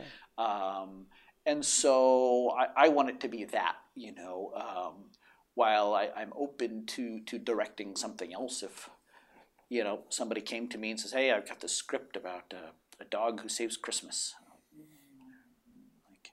I don't know if that's for me. Yeah, I don't know if that's for me, right? I might take that as a directing job, as so hey, we're going to pay you to come out and direct this film, and that's the other thing too, is like, we want you to direct this, like, here's a paycheck. I think, all right. yeah, and it's like how much? Yeah. Where's that line, and like what? Like, as an artist, right? Like what do you say is like, okay, this is the line that I will not cross, right? Because what they're asking for is your time, and time is valuable. And like you said, I mean, being that you were producing and everything and involved in post, that's a little bit more time intensive. But even as a director on something that you're just directing, that's still years of your life. And emotionally investment, right? And as an artist too, it's like, okay, this is who I am, right? And you look at somebody like David Lynch or Terry Gilliam, or even let's say maybe more mainstream directors. Christopher Nolan or something like that, right? You say, like, who is this director? What is their brand in a sense, right? Like, who are they as an artist? Like you see a Christopher Nolan movie, and you go in with a certain kind of expectation as far as like, this is the kind of film that he makes, right? And if you took somebody like him and you look at his library of films that he's made, and then there's a film in there about a dog who saves Christmas, right? Like, that doesn't just really seem on brand for him, right? And it's like looking at your career of like, okay, so now I'm the director who makes the movies that go on the Hallmark Channel about the dog who saves Christmas, right? And so, like, well, where's that push and pull of that sort of thing? Like, as a Steadicam operator, whatever. Like, I'll go into a movie about a dog who saves Christmas, and I won't think twice about it, right? Because I'm just operating the camera, right? There's my artistic style as an operator, and what gets me hired on projects is not necessarily the content of the films that I'm on, but like the quality of the project in its end form, and like, does the camera movement look good? Is it smooth? Is it framed well? Is all that kind of stuff. The size of the crew and the people that I work with, and the relationships and all that is so much more important than the actual content of the film itself. Yeah, I mean, that's how I feel. I mean, when I'm working as a script supervisor, right, I don't necessarily need to buy into the creative elements of the projects. I'm not directing it.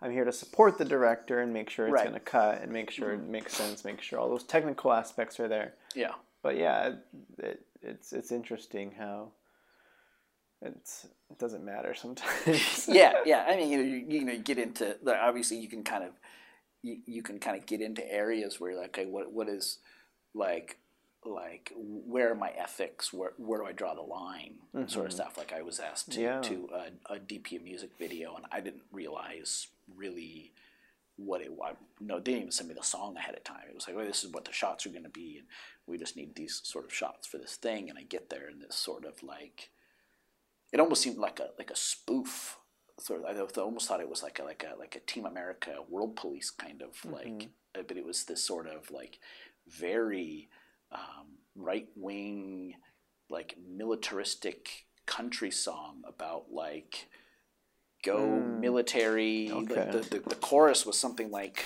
Army, Navy, Air Force, Marines, we're gonna go kill the bad guys, kind of like, it was like, that was almost literally what like the chorus was, something about like going off into other countries to kill the bad guys kind of stuff. And I was like hold this up. is like so much like not my Sure.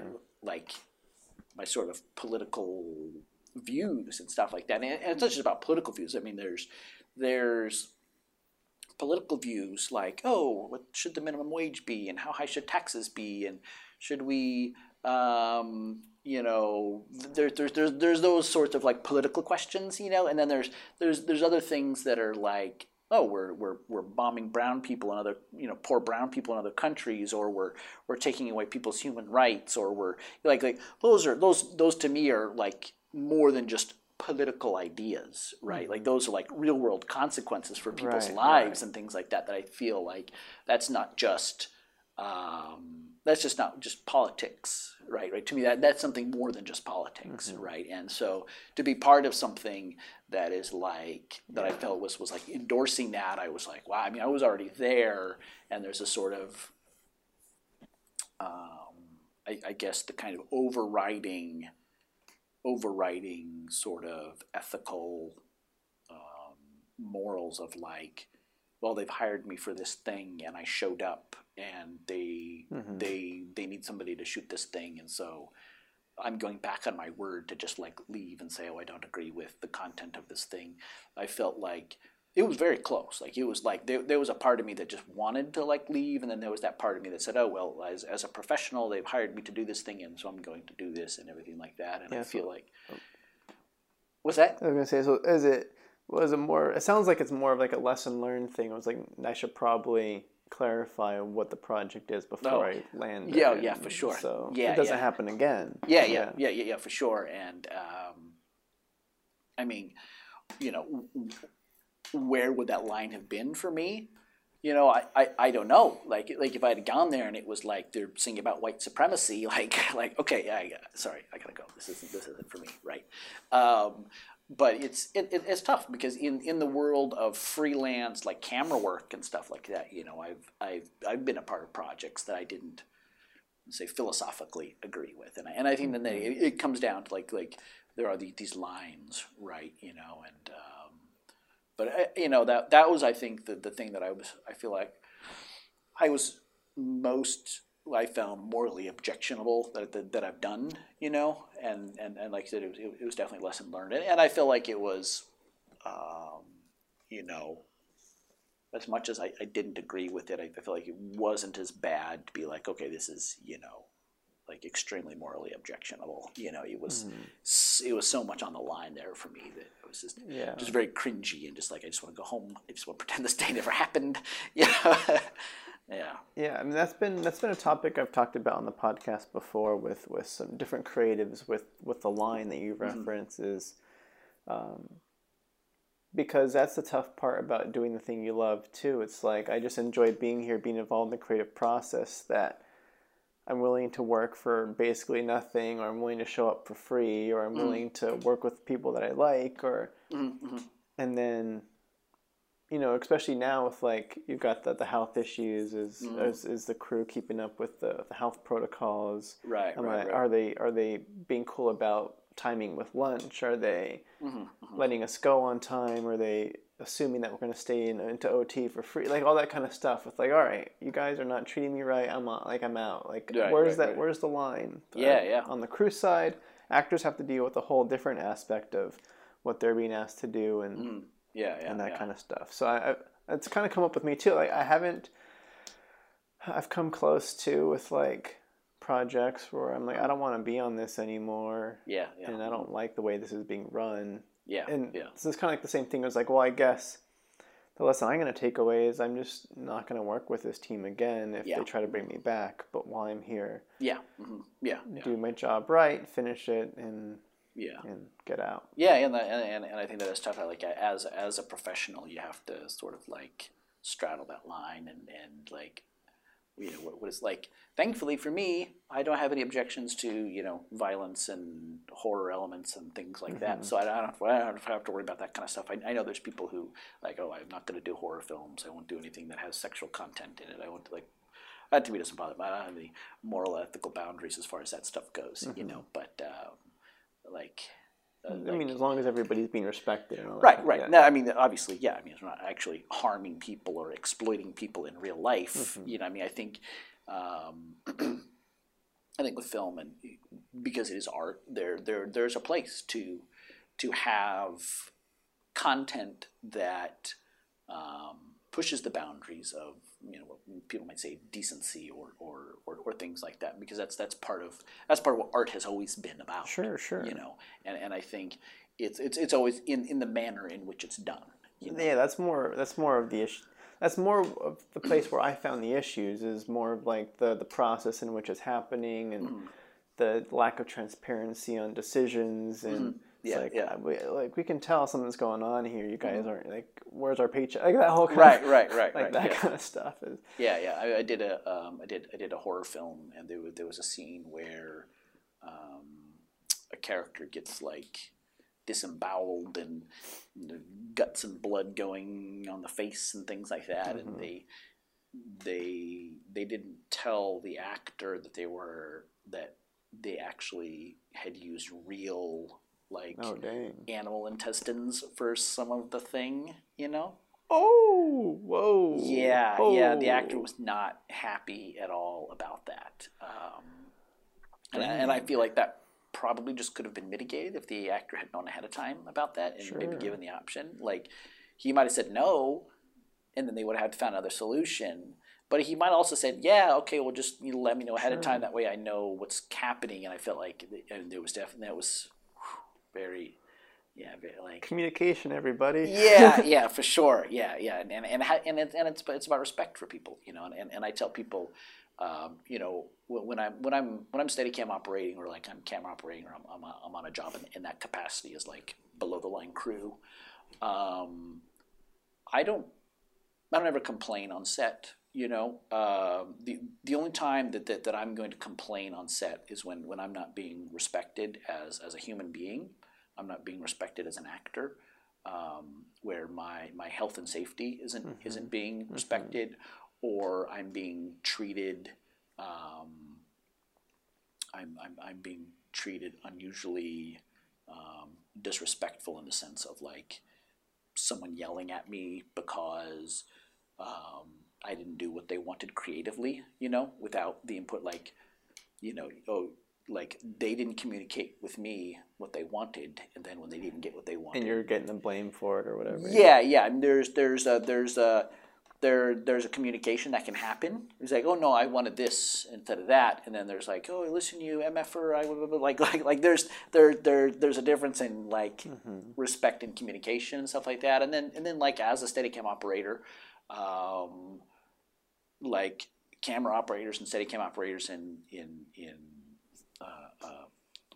specific are often put in places where they're asked to do things that are unsafe, and there are levels to unsafety, and there are different approaches on how unsafe things are put into action, right? So there could be a shot where I'm in a moving car and I'm holding the camera out of the window of a car, right? And that can be done safely, and that can be done unsafely. That can be done in a way where the director just shows up and expects that that's what I'm going to do and doesn't really care about my safety, just wants me to do it. And then there's the other approach where the director says, well, this is the kind of shot that I want, and I'd love for the camera to be here doing that. How do you feel is the way to go about doing that, right? There's all those different kind of approaches, right? I was doing another horror film where the actress was getting chased by the masked guy with a machete, and we were going through the backyard, and they run along the side of a pool, and then they take off over there, and they wanted me to be leading the actress to be running like right alongside of the pool with them, and I said I'm not going to do that, and I didn't just say, no, I'm not going to do that. I always approach things very diplomatically and things like that. But it was like they had already kind of like planned out the shot. This is how the shot's going to go, and this is where the Steadicam operator is going to go, and this is what's going to happen, without talking to me and saying, no, this is the shot that we'd like to do. How do you suggest we do that thing? And I approached it, like I said, I approached it diplomatically, but I was also very firm and tried to make it like a learning experience for them. See, okay, this is what you're asking me to do, and just to let you know, I'm not going to do this thing, and this is why I'm not going to do this thing, and this is why you should never expect anyone to do this thing that you're asking them to do, right? You're asking me to carry 50 pounds of gear that's strapped to my body to run alongside of a pool that could possibly be slippery, where things are moving very fast, that even if I have a spotter, I could easily slip and fall into the pool, whereby not only would your camera gear and my camera gear, be damaged, but I'm risking my life on this thing, because I could drown, because all this thing is holding me down and I can't get out. So let's think about artistically what you want to do, and how can we achieve that in a way that makes me safe and still gets what you want to do, right? Yeah, and then ideally you have, because I could imagine a plus of camera team too is that there is a team involved, and you could ideally have the DP backing you up because they have experience with this and that whole kind of thing. Because I think about actors a lot with sometimes, especially in more of the indie world that I navigate a lot, is a lot of the actors are just starting out, they're greener, and they'll say yes to things that you can kind of me as not the director asking for the thing, I can kind of gauge that they're a little bit uncomfortable with saying yes to the thing, but the director hears the yes and like, all right, great, we got the yes, we can do the thing. So then sometimes there's been times where I've had to speak up talk to the director, like, I don't know if this is like blah blah blah, because I know an actor is unlikely to speak up. So I don't know if you've had moments like that, but like there's one where it was the actor was going to get smacked in the face, or like punched in the face, kind of like a side fist kind of thing. And the director wanted it to happen for real, and the actor was all for it. And I'm like, no, you don't actually get punched in the face when you're going to get punched in the face. Right. And we did it for real like a few times, and then we switched angles, and I spoke up, and I'm like, okay, we're not going to see it in this angle. Maybe tell him not to go for it. And then the actor finally spoke up, and I was like, yeah, I'm actually got a headache. Like, can we? I was like, all right, sweet. I'm glad I spoke up. But regardless, that kind of stuff happens all the time.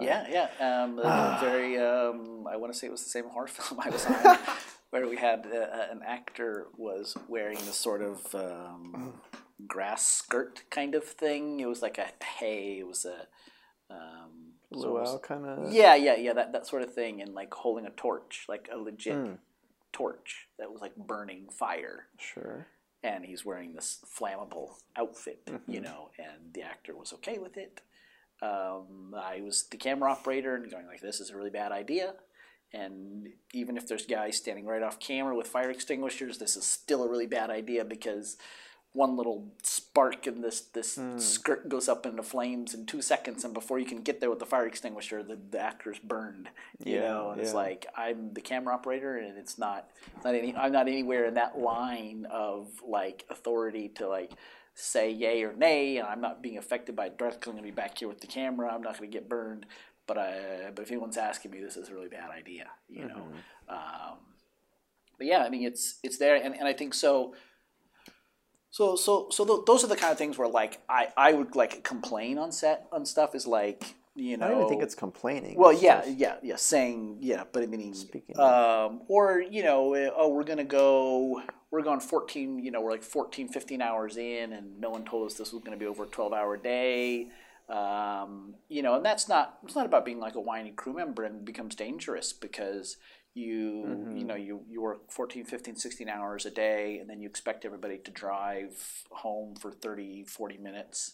And that's very dangerous, driving home when you're tired and you've been working all day, and people get in car accidents and things like that. And So I don't know. I kind of like. I don't know how we initially started on this, but I think I was just kind of saying as far as like my attitude on set, is very much.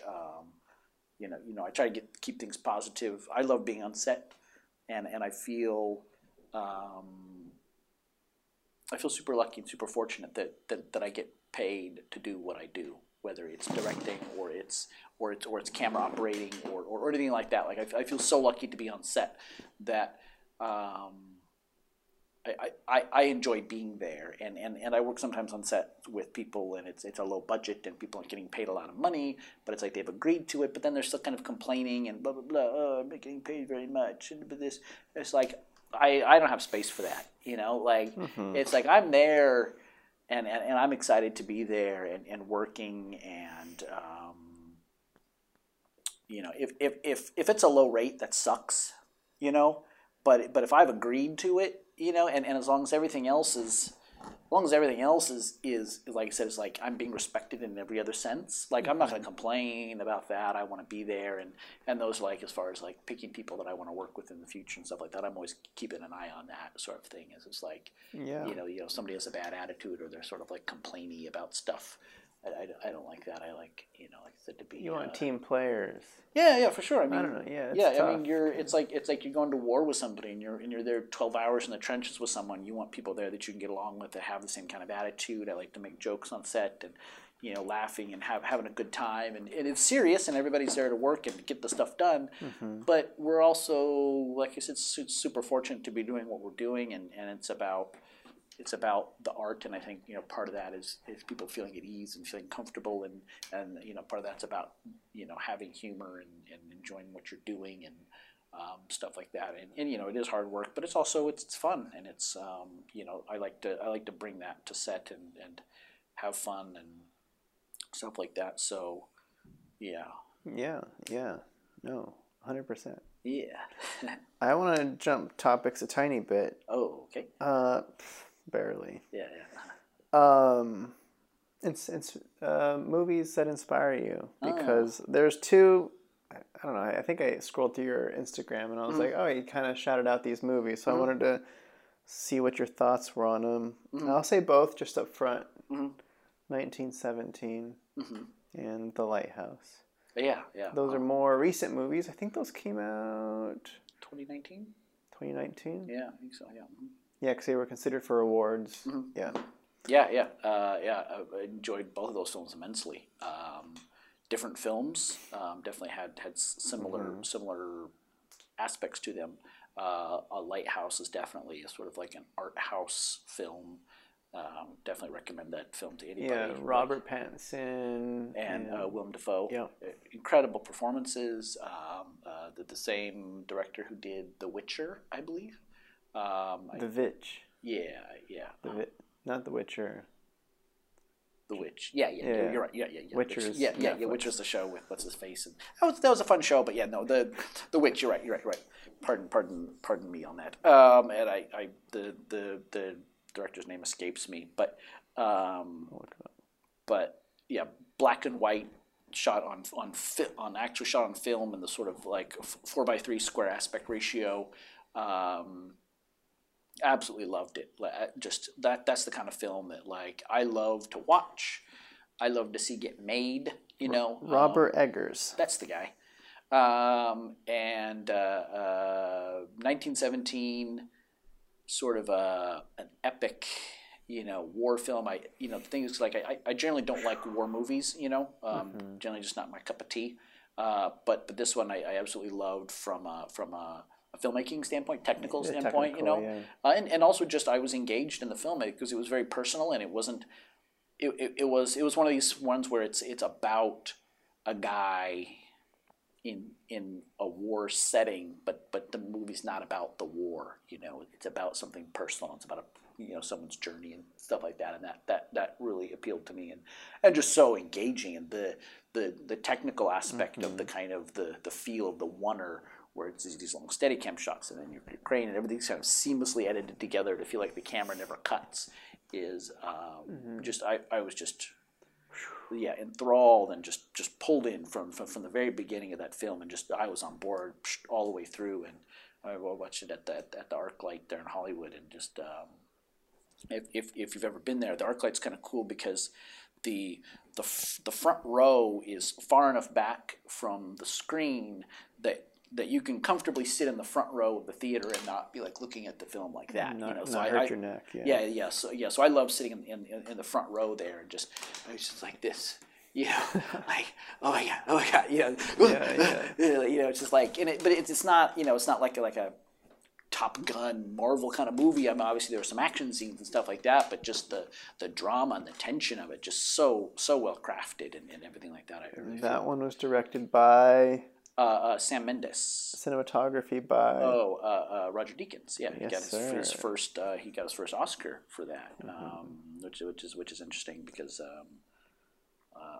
world-renowned cinematographer who's done fantastic films, and for him to finally get an Oscar for a film like that, you watch some of the behind the scenes about how they made that film, just technical achievement like hardly anything else, as far as like the camera team and what they did to make that film happen in the way that they made that film happen. Obviously the VFX and the editing team did so much to sort of like stitch things together and make it feel like the camera never cut. But I think the DGA has a podcast, and Sam Mendes, I'm pretty sure this is what Sam Mendes was on there talking about his experience making the movie. And the one thing that I kind of liked about what he was saying was when he was planning out all the shots and they were working through the blockings and where the camera was going to be for each moment, keep it interesting and deciding which moments you're seeing the dialogue talk, which moments, like all that kind of stuff.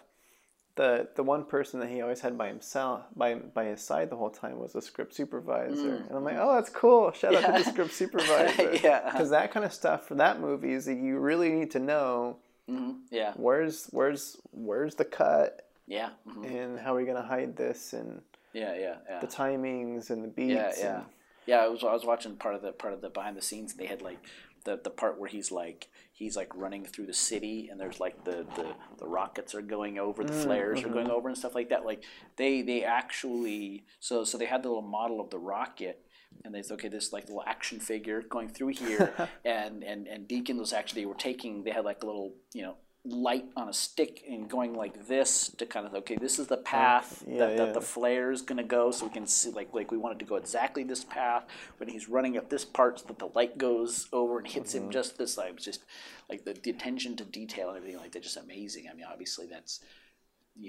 ginormous budget film, and you couldn't have made that. Like, they're sitting around all day waiting for the clouds to cover the sun just right, and then they're like, and let's go, kind of thing. Is like you can't do that in an indie film. You're just sitting around waiting for the clouds to do what you want them to do, or the sun to get to the right spot. Like who has an opportunity to make a film like that? Like Terrence Malick or something like that. Right. But as far as like early films when I was young, the films that influenced me, I'd say there were three films. Like I said, like Twilight Zone and Star Trek as far as like TV stuff that I watched that like influenced me greatly. But as far as feature films, the original Star Wars, with The Wizard of Oz, and Clash of the Titans, the old Greek mythology with the Harryhausen stop motion stuff, just magical, just absolutely magical. And I think for a generation of people who watched films like that, there's I don't know how familiar you are with the Clash of the Titans. I've only seen the latest reboot from 2000 whatever. that film's a travesty that does neither justice to the Greek mythology tales or to the original film. Tell you what, they had a great trailer though. I like the trailer. I bet.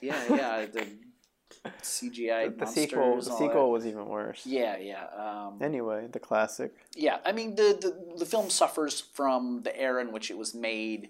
Can't fault it for that, though. Yeah. I mean it's like these sort of like long exposition films, and kind of something seemed kind of hokey in it, but the action scenes and all the stop motion stuff. There's a scene where he goes into Andromeda's bedroom.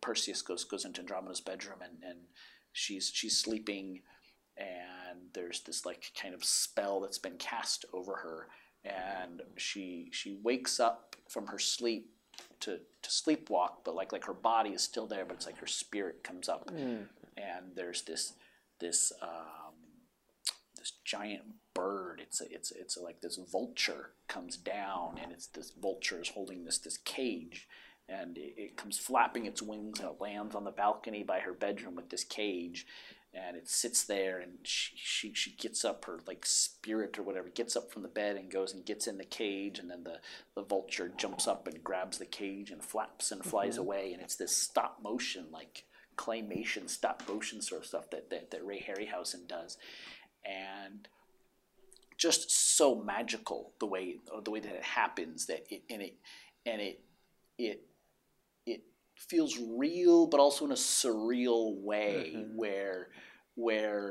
I don't know if you've seen much of that old stop motion kind of work in film, but they did it in like short, like smaller frame rates than they would do like normal film is like 24 frames per second, right? So they would do this at like 15 frames per second. So it's a little like jumpy and kind of stuttery in the movement, but the way Harryhausen works the animation into it, he kind of plays into that, and there's a feeling of like unease, that it feels real how these stop motion characters are moving. There's something unreal about it, but then there's something that just like their movement is so natural, and it feels just kind of magical and surreal, and it was just so captivating as a child watching that kind of stuff, and that always kind of stuck with me, and I think Wizard of Oz, such a like another like magical kind of film, where you look at it now and it doesn't live up to the standards of like how like if they they made the newer kind of Wizard of Oz movies with like James Franco and stuff like that, and you look at like the style and the way that those films were made versus the sort of very like the MGM stagey musical kind of things that they made back in the day when Wizard of Oz was made, but to be able to like put that aside, and I think, I mean, as a child born in the 70s and grew up in the 80s and stuff like that, I think we've seen film progress, and definitely in the last 20 to 30 years we've seen huge leaps as far as like technical achievements in film, as far as like CG goes and stuff like that, to where there's no going back to a lot of that stuff that we saw that was made in the 60s and the 70s and the 80s, right? They're just like that stuff, like some of those things just don't work for modern day audiences. They expect a certain level of stuff, but at the time, like there wasn't the stuff to compare it to. You watch this stuff now and you're like, oh, that looks hokey and that looks cheesy and that looks bad. But it's like at the time that was the best there was. And there wasn't this stuff to compare it to. That was the equivalent of like the revolutionary CG at the time. Yeah. Oh yeah, for sure. Yeah. And Wizard of Oz just one of those movies that every time I watched it, I was just always kind of captivated by the story and the way the whole thing was put together. And I think there's definitely layers and meaning and stuff like that to the film. But just it was those kind of things that like as a child inspired me. Like I watched them and it was just like the magic of filmmaking, right? And those were the films that sort of like I watched and it was just like, yeah, this is where I want to be. Like I want to create that kind of magic. I want to create those kind of worlds, and film is film is a dream, right? It's this ability to create a dream world, where anything can happen, and that's what always kind of appeals to me. I get people who make movies like documentaries and stuff. Yeah, or just movies that are family dramas and relationship things, and I get that stuff. Like and I think there's definitely a place for that, and I like to go see those movies. But also, there's movies that take place outside of reality, and that's the kind of stuff that just like appeals to me as like a filmmaker, and the stuff that said like that's what I want to do. Like I want to go into space. If you're gonna play make believe, might as well. Yeah, go all the way with it. You know, and then to get back to the earlier stuff we were talking about like moral and ethical dilemmas and stuff like that, and I think that's what's great about science fiction too, is to be able to tell those stories in those worlds, because those worlds create kind of a window dressing that sort of distracts you from what you're talking about being like you're hitting the audience over the head with it, right? Like to have like Fifth Passenger is a lifeboat story, right? But they're not. It's not real people in 2020 or 2021 actually in a lifeboat on water dealing with the actual real problems of today. They're in a lifeboat and they're actually dealing with the real problems of today, but they're not referencing the real problems of today.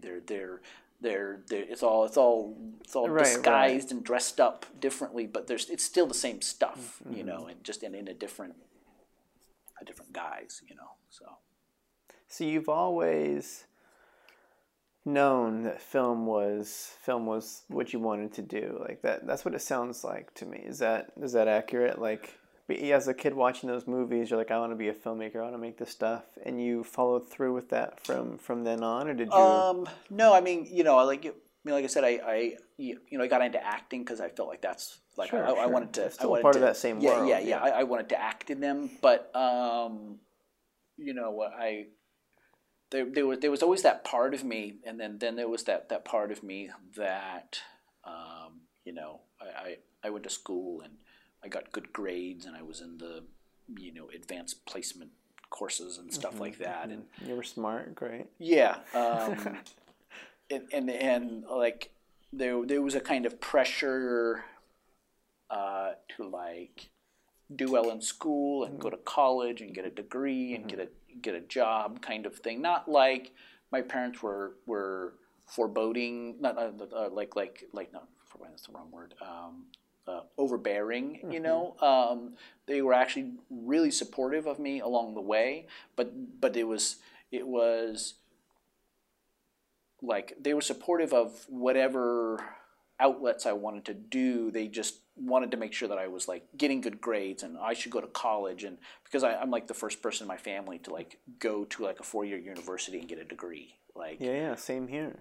Yeah, so I come from like my dad worked at the Chevron oil refinery, and his dad was like like a salesman, and like I come from that line of sort of thing. Not I don't have anybody in my family who's like academia, who's a teacher or a doctor or a lawyer or anything like that, and so there was this sort of implicit pressure to kind of do that. Like, oh well, this is. Like, if you have the opportunity to do this, for sure. You should definitely do this, And so I ended up going to university and getting a degree in history, and I was on my way to becoming a teacher. I went and I joined the Peace Corps and I taught English in the former Soviet Union, and I was out there during September 11th, and we were all brought back early because they were afraid of what could happen there to us, our safety and things like that, being there in the Middle East, and so that provided a sort of like an opportunity for me to kind of reassess my life and like what I was going to do, and up to that point it was like, I'd make films with my buddies on the side, like little video sketches just for fun and stuff like that. You had your outlet still. Yeah, that was just for fun. It was like a hobby, right? And because I didn't know anybody that worked in the film industry, I didn't know what that path looked like. I didn't like. It's not like becoming a doctor or a lawyer or something like that, or a teacher. It's like, oh, you go to school, you get a degree, you go get your master's thing, you apply to this program, and then you get hired. Like that's not how the film industry works. There's no one path to get. Some people go to film school, some people don't go to film school. Some people's father's a famous director, and then that's how they end up getting into the industry. And then other people just show up in LA and walk on set and are a PA and work their way up. I mean, there's no one path. but there's also no kind of guideline like, oh, this is how you do it, right? And so without that, and with everything else, like all my other experiences were just sort of like people saying, oh, well, it's all who you know, and just people who don't know anything about the industry, like telling me how hard it is to get into it and not knowing anything about it. It's like, okay, well, I guess that's not something that I get to do, right? That's something that other people get to do. So I'm just going to go and I'm going to become a teacher, or I'm going to do something like that, get an honorable profession or something. And yeah, so, but then at some point I found myself in Southern California and was still kind of making films with my friends for fun. And I started to like, oh, I'll get a camera and we'll fool around. We'll make some films, do some of those like 40-hour film projects. And it was all for fun. Like I had jobs and I was doing, but like we're just doing it for fun, right? And then I started like, like somebody asked me to come out and do a wedding. Oh, I'll shoot a wedding, or you'll help shoot this commercial, or edit this thing, or something like that. And I was like, I started getting some sort of like legit experience doing stuff like tangential to the film industry, where I was like working with film gear and stuff like that, and using skills that I had kind of developed over like teaching myself, and got a job in post-production, working at a company doing some like post-production work. And then doing that, met other people that were working there that were like me, that wanted to get in the film industry and make their own films and stuff like that. And we started working together and making films, kind of getting a little more serious about stuff, submitting stuff to film festivals and things like that, And then at some point it was just like, I was close to LA. I was living in Riverside there, and I was like, I'm just gonna move to LA. And like, I'm tired of like looking at this and finding excuses why I can't do it, and like, yeah, I can go and I can become a teacher. I can get my master's in education, and I'll be 50 years old with tenure and a retirement plan and everything like that, and look back at my life and say, what if? What if I had given it a shot, right? Like, I could live with it if I came out to LA and I gave it a shot and it didn't work out. I never met the right people. I was never good enough. I never got to make a film, or I make a film and it wasn't any good, and then nothing happened after that. Like, I could live with that. I could live with giving it a shot and crashing and burning and failing. But I can't live with myself saying like, this is something that like a kind of passion that I felt in my life since I was a child, and I never even gave it a serious go, And so there was that epiphany of that, of like, I was 30 at least at the time, by the time I moved to LA and decided like, I'm going to seriously give this thing a shot, I was 2008. So yeah, it was like 30, 31, 32, something like that, I said, I'm going to just do it. Like, it's not getting any younger. I've got this opportunity. I'm going to just do it. Yeah. Yeah, and then, was getting jobs in like post-production. That was the easiest way for me to kind of get, hit the ground, like working. And then kind of, as I was kind of learning everything I could in the filmmaking process and being more familiar with cameras and things like that, started picking up the Steadicam as something that I would do. Was, I want Steadicam in my own projects. And then friends come up to me and say, hey, well, I'm making this film. Bring your Steadicam gear out and let's help me do my film. Okay, yeah. I mean, it wasn't like I wasn't getting paid for it. It was just I had the gears. We were all kind of acquiring gear to make our own stuff. And then, how much would you charge to come out? And I was like, well, I don't know, like what $75, I don't know, whatever you got, like, because we're just all helping to make stuff, right? And then I started getting hired here and there, to do Steadicam stuff, and then that became a way for me to transition out of working in an office doing post-production to being on set and working with people and getting new skills and just being on set, and that just led down the road to so many opportunities being on set,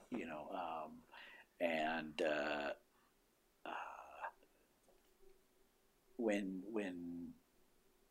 I started putting Fifth Passenger together too, it was the sort of thing. It was like, as I'm like approaching 40, it was just like, okay, I'm gonna get this film done before I'm 40. Like I want to at least have made one film before I depart this earth, right? That's I'm gonna make a film or die trying. Yeah, similar right? similar to The Move. It was like a similar. Yeah. And it's like, well, I came out here to make a film, so I'm gonna make a film, right? And as I was like approaching 40, I was like, okay, I can get this done by the time I'm 40. Set this like deadline for myself, like this is get this thing done by the time I'm 40. To like have it just arbitrary goal setting sort of stuff, and did it,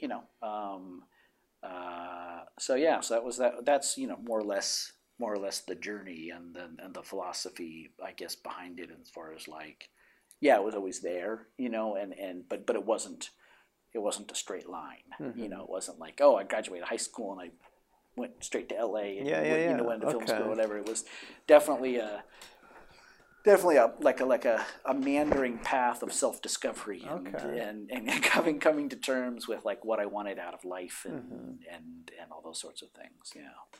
Yeah, no, I congrats on the thanks. path, man. Yeah. I relate in multiple ways for sure with I don't even know when I talk to people about my path on film, I didn't know that I wanted to do it until like way late.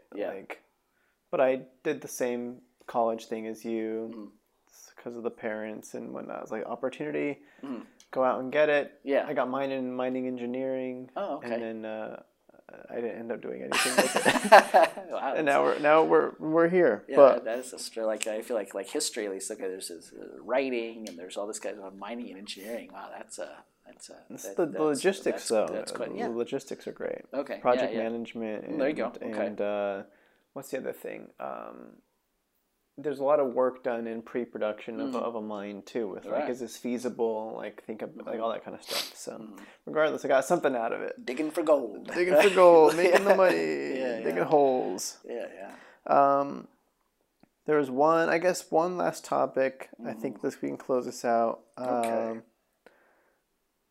Because there's plenty more we can talk about, but yeah, it's getting long. But this is, I'm referencing it in the beginning, is one of my first experiences with you, aside from the Jurassic Gen short, was I sat with you maybe a couple times to help plan the crowdfunding. So just to get it out for people that are curious on the go-tos, the like Kickstarter and stuff like that. Yeah, like how to. I guess maybe you can drop some numbers on the numbers you were able to get, and that can kind of help. I was like, all right, I should listen to Scott because he was able to get this much money. For me, I think I pulled in $12,000 for my feature. You've pulled in more for yours because yours was sci-fi, and you've told me all about the process for that. But let's talk about the bullets on things to consider and the kind of stuff you normally bring up when you have coffee. Yeah. I tell people don't do it. Yeah, that's the first thing I tell people. If you can find some other way to fund your film, do that. No, seriously. Like I've told it to you. Great place to start. If you have some other way that you can fund your film, do that. Let's talk about that really quick. What other ways should people be looking first before considering this option from your perspective? Yeah, you got a rich Uncle Steve who loves you. You got your own money. They always say don't use your own money, but sometimes you're doing your own project, use your own money. As far as if you're starting out, there is very, very few options for you. And it depends on the amount you're looking to get too. If you're looking for millions, this is probably not the route for you. Yeah, and your rich Uncle Steve may not be the route. You may, unless you're a rich uncle that's an oil baron from Saudi Arabia or something like that. Crowdfunding is just like anything else. It's great and it's terrible in the same way. There's tremendous opportunities with crowdfunding, but it is incredibly hard. We raised for Fifth Passenger our initial campaign. We raised over $80,000, and you say, okay, well, how else could I have raised $80,000 for my film in a month? Like a month-long campaign.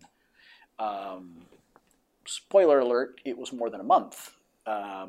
It was years in the making to get to that point where within that 30-day window we could Correct. raise that money. You know, we shot a proof of concept trailer. We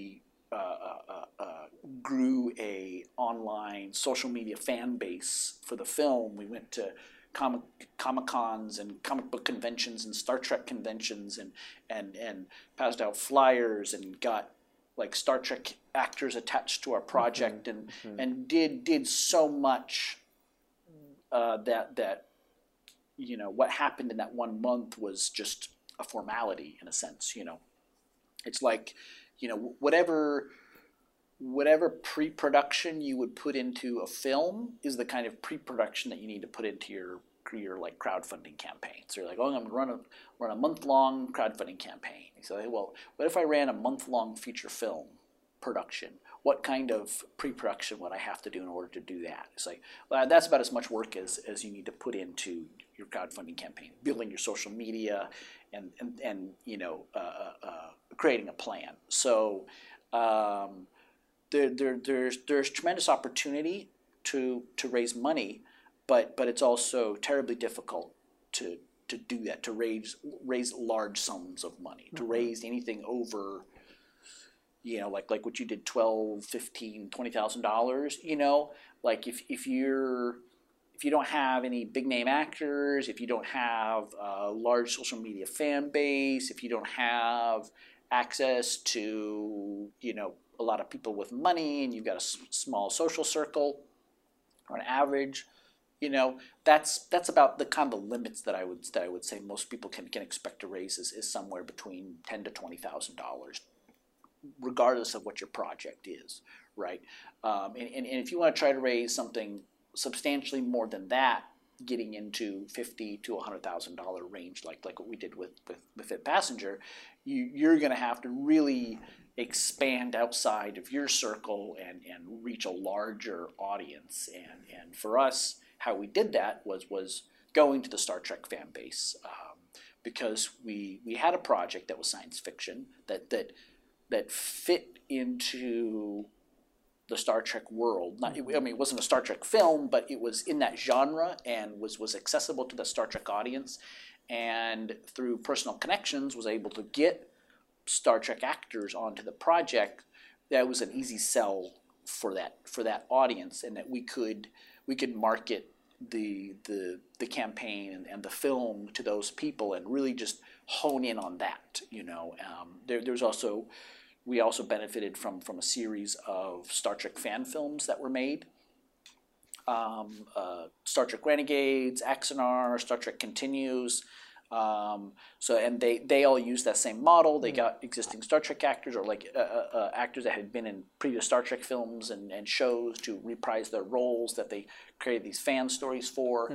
And we were able to, I know like Ryan Husk and some other people were involved in those projects, and I got them involved in Fifth Passenger, and so we were able to kind of ride that wave and that audience, and those people who saw those films get funding and get made knew that we were kind of we kind of became part of that extended family, right? And so we were able to raise money off of that, people's confidence that, oh well some of the people that are involved in these Star Trek fan films are also involved in this Fifth Passenger project that looks like it's going to have the same kind of quality and the same people involved, and so we can trust them, so we're going to trust them with our money and give towards that. And that's a big thing with the crowdfunding campaign, is when you're looking for like smaller amounts of money, and you're like, I'm putting this out to my extended friends and family network and people that I know on Facebook and things like that. The level, like the threshold of trust that you have to overcome is fairly small. You know, like my Uncle Steve, who is willing to give me $1,000 towards my film. He's my uncle. He's known me since I was a kid. He trusts me. He believes in me, and he's going to give me the money because I'm his nephew, and that's all it takes, right? And if he loses his money, he's helping his nephew out do a thing. But if it's some dude who lives in, you know, Tuscaloosa, doesn't know you from anybody else, like what is it going to take to convince that person to give you even $20, right? Like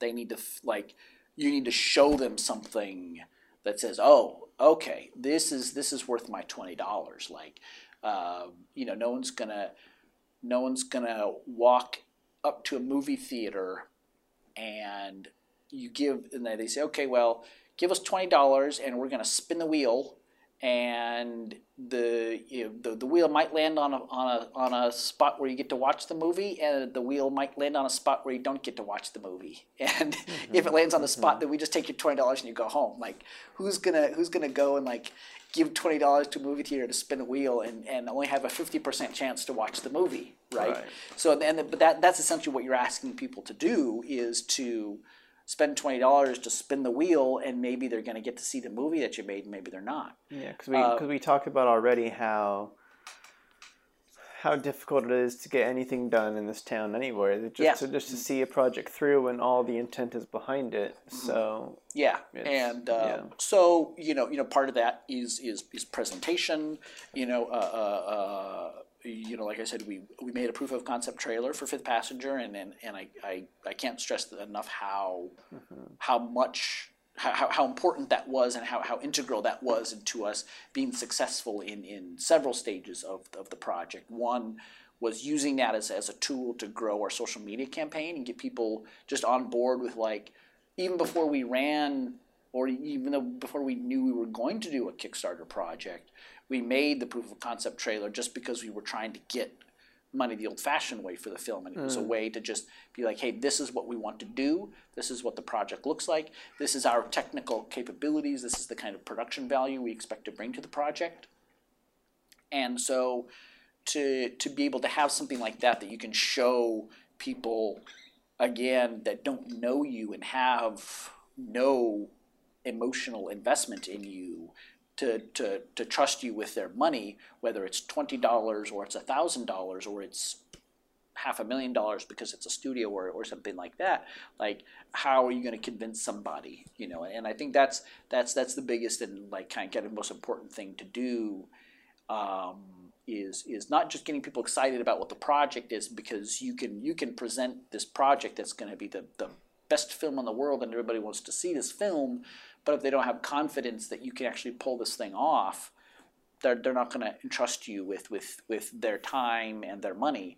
And part of that is, like, the presentation of the project, the video. It's like, this is my pitch video. It looks professional, and like, if you can't use a camera and lights and proper sound gear to shoot your video that asks people for money, they're not going to trust that you can use camera and lights and sound gear in order to actually make the film, right? And so there's an aspect of that, something with the sort of credibility that you get with, like, us bringing in the Star Trek actors. So they say, oh, we had Tim Russ and Marina Sirtis and people like that on board our project. And people say, well, Tim Russ is on it. It must be legitimate, and it must be good, because Tim Russ wouldn't do something if he didn't think it was good, right? If he didn't believe in you, and if it wasn't up to standards, and look, they got this person, they got this person, they got this person. So there's those sorts of things, and it's tough and it's stressful, and it's so many ins and outs, and so that's why I have those conversations with people, because it's more than I could say in 5 minutes. It's I could talk, if I could give a whole sermon on crowdfunding, and but it's difficult and it's stressful, but it is a way for people to raise more money than they could. You just have to go in with the right expectations, and kind of know what you want to achieve and what's possible, and you can't just go in and be like, hey, I shot something with an iPhone with my buddy, and we're going to throw it up on Facebook and expect to raise $100,000, because that's just not realistic, But it is, like, I'm super grateful that it was there and it was an option, and that people in the Star Trek community trusted us with everything to make the film happen, and to give us their money and everything like that. Because at the point where we were at, I don't know how else we would have made the film. You know, that was like plan C for us. You know, we were like, okay, let's try to, you know, all these different ways of trying to get money to make the film. And then at the end of the day, we were just like, you know, we had the opportunity to shoot on the Space Command sets. And I approached Morgan and I said, we've got this opportunity to shoot there. We can raise some money on Kickstarter. I don't think we're going to be able to raise all the money that we need in order to complete the film, from production to post-production and delivery and everything like that. But what if we could raise even $50,000 and we could shoot half of the film on the existing sets? We could shoot for 2 or 3 weeks and just get like half of the film shot. And then we've got half the film shot, and then we got something that we can try to raise some more money off of. Because as it sits right now, we got no money and we got no film, right? So, but if we go to Kickstarter and we raise some money, we spend that money and get a little bit of our film done. Now we may not have any more money left, but at least we got some of the film done, and we can try to raise some more money off of that, and at least we've got something, because we'd been, 2 or 3 years we've been going around town trying to raise money for the film, and that was just sort of like, it's now or never, because the Space Command sets were going to be torn down, and they were going to close up the studio, and he was going to pack them all up, and they were going to go away, and it was like, this is a now or never, once in a lifetime opportunity to have these sets that we have access to. Again, it's just like, I just got to give it a shot, Yeah. And it was hairy though, because Kickstarter is a sort of all or nothing goal. Like you set a goal and you say, this is how much money we're going to raise, and if you don't raise that money, we set our goal at $65,000, and if we had raised $64,999, we wouldn't gotten a penny of it. We didn't hit that $65,000 until like 2 or 3 days before the goal was finished, and it was, I was standing on a ledge, like emotionally, psychologically, I was standing on a ledge, if this doesn't succeed, what am I doing? Yeah, who am I? Yeah. I mean, like, why am I here? Yeah. I mean, I not only do I not have the money to make the film, I've kind of not say like public humiliation, because I didn't feel like humiliated because we gave it a shot and we got close or whatever. But there's also sort of thing like, this is sort of like a test case. Like, is there an audience for my movie? Right? And if you put your film out there in like a Kickstarter campaign and you can't raise the money that you're going for, you've kind of said, well, I guess there's no audience for my movie. And that was something that I was like not willing to accept. There's that bad feeling you get of people don't want what I have to offer. Yeah. And so that was, it was a humbling experience to see that. Humbling's a good word. To see that there was an audience for the film. Yeah, because I think we talked about it before. So you hit it like 3 or 2 days before, and then there was like a big landslide of snow ready to drop. Yeah. I don't know. That's a bad metaphor, but regardless, metaphor. Poetic. Like you were kind of saying, a lot of people kind of wait until it happens, and you had a big influx at the very end, which is really cool. Yeah. That comes to the whole psychology of stuff, and that's why I talk at length about when I meet with people and talk to them about crowdfunding, is the sort of psychology of success and things like that. Is like, why do like successful real estate agents drive a BMW and come up with a nice suit, right? It's because, this person's successful, right? That psychology of that, right? And so, that comes along with the crowdfunding campaign of like the inevitability of success, of like starting off really strong, raising a lot of money right away to put you on that trajectory that says, we've got a month to go, but look, we've raised 20% in the first couple days. Right. This thing is going to be successful. Get on board, because this thing's going to get made. And because people don't want to go through all the trouble. Like I said, the box office analogy of spinning the wheel. Like they don't want to give you $20 to spin the wheel and maybe see a movie, maybe not see a movie. They don't want to go through the time of clicking onto the Kickstarter campaign and logging in and choosing a perk and giving their credit card number and doing all that. They don't want to do all that if the film's not going to be successful. Like, why am I doing that? I'm wasting my time. You mean if the campaign's going to be successful? Right. Yeah. If the campaign's going to be successful. If they don't think it's going to reach its goal and you're going to get the money, why click on all the things and put in your information and log in and all that kind of stuff, right? So, people are kind of sitting back and waiting to see that the thing is going to happen. And, people want to be a part of a winner campaign, a winning thing. People if your campaign is not doing well, you're going to have a couple people that feel sorry for you or are going to kind of donate to your campaign because they want you to succeed. But that little percentage of the population is down here really small, where you have the larger percentage of people that want to be part of something that is going to win, that is going to happen, that's going to be successful. And so when we hit our goal of 65,000 with a couple days left to go on the campaign, and then we ended up hitting over $81,000 at the end of the day. So we got $16,000 in like 2 days. Like there was no other 2-day period where we made that much money.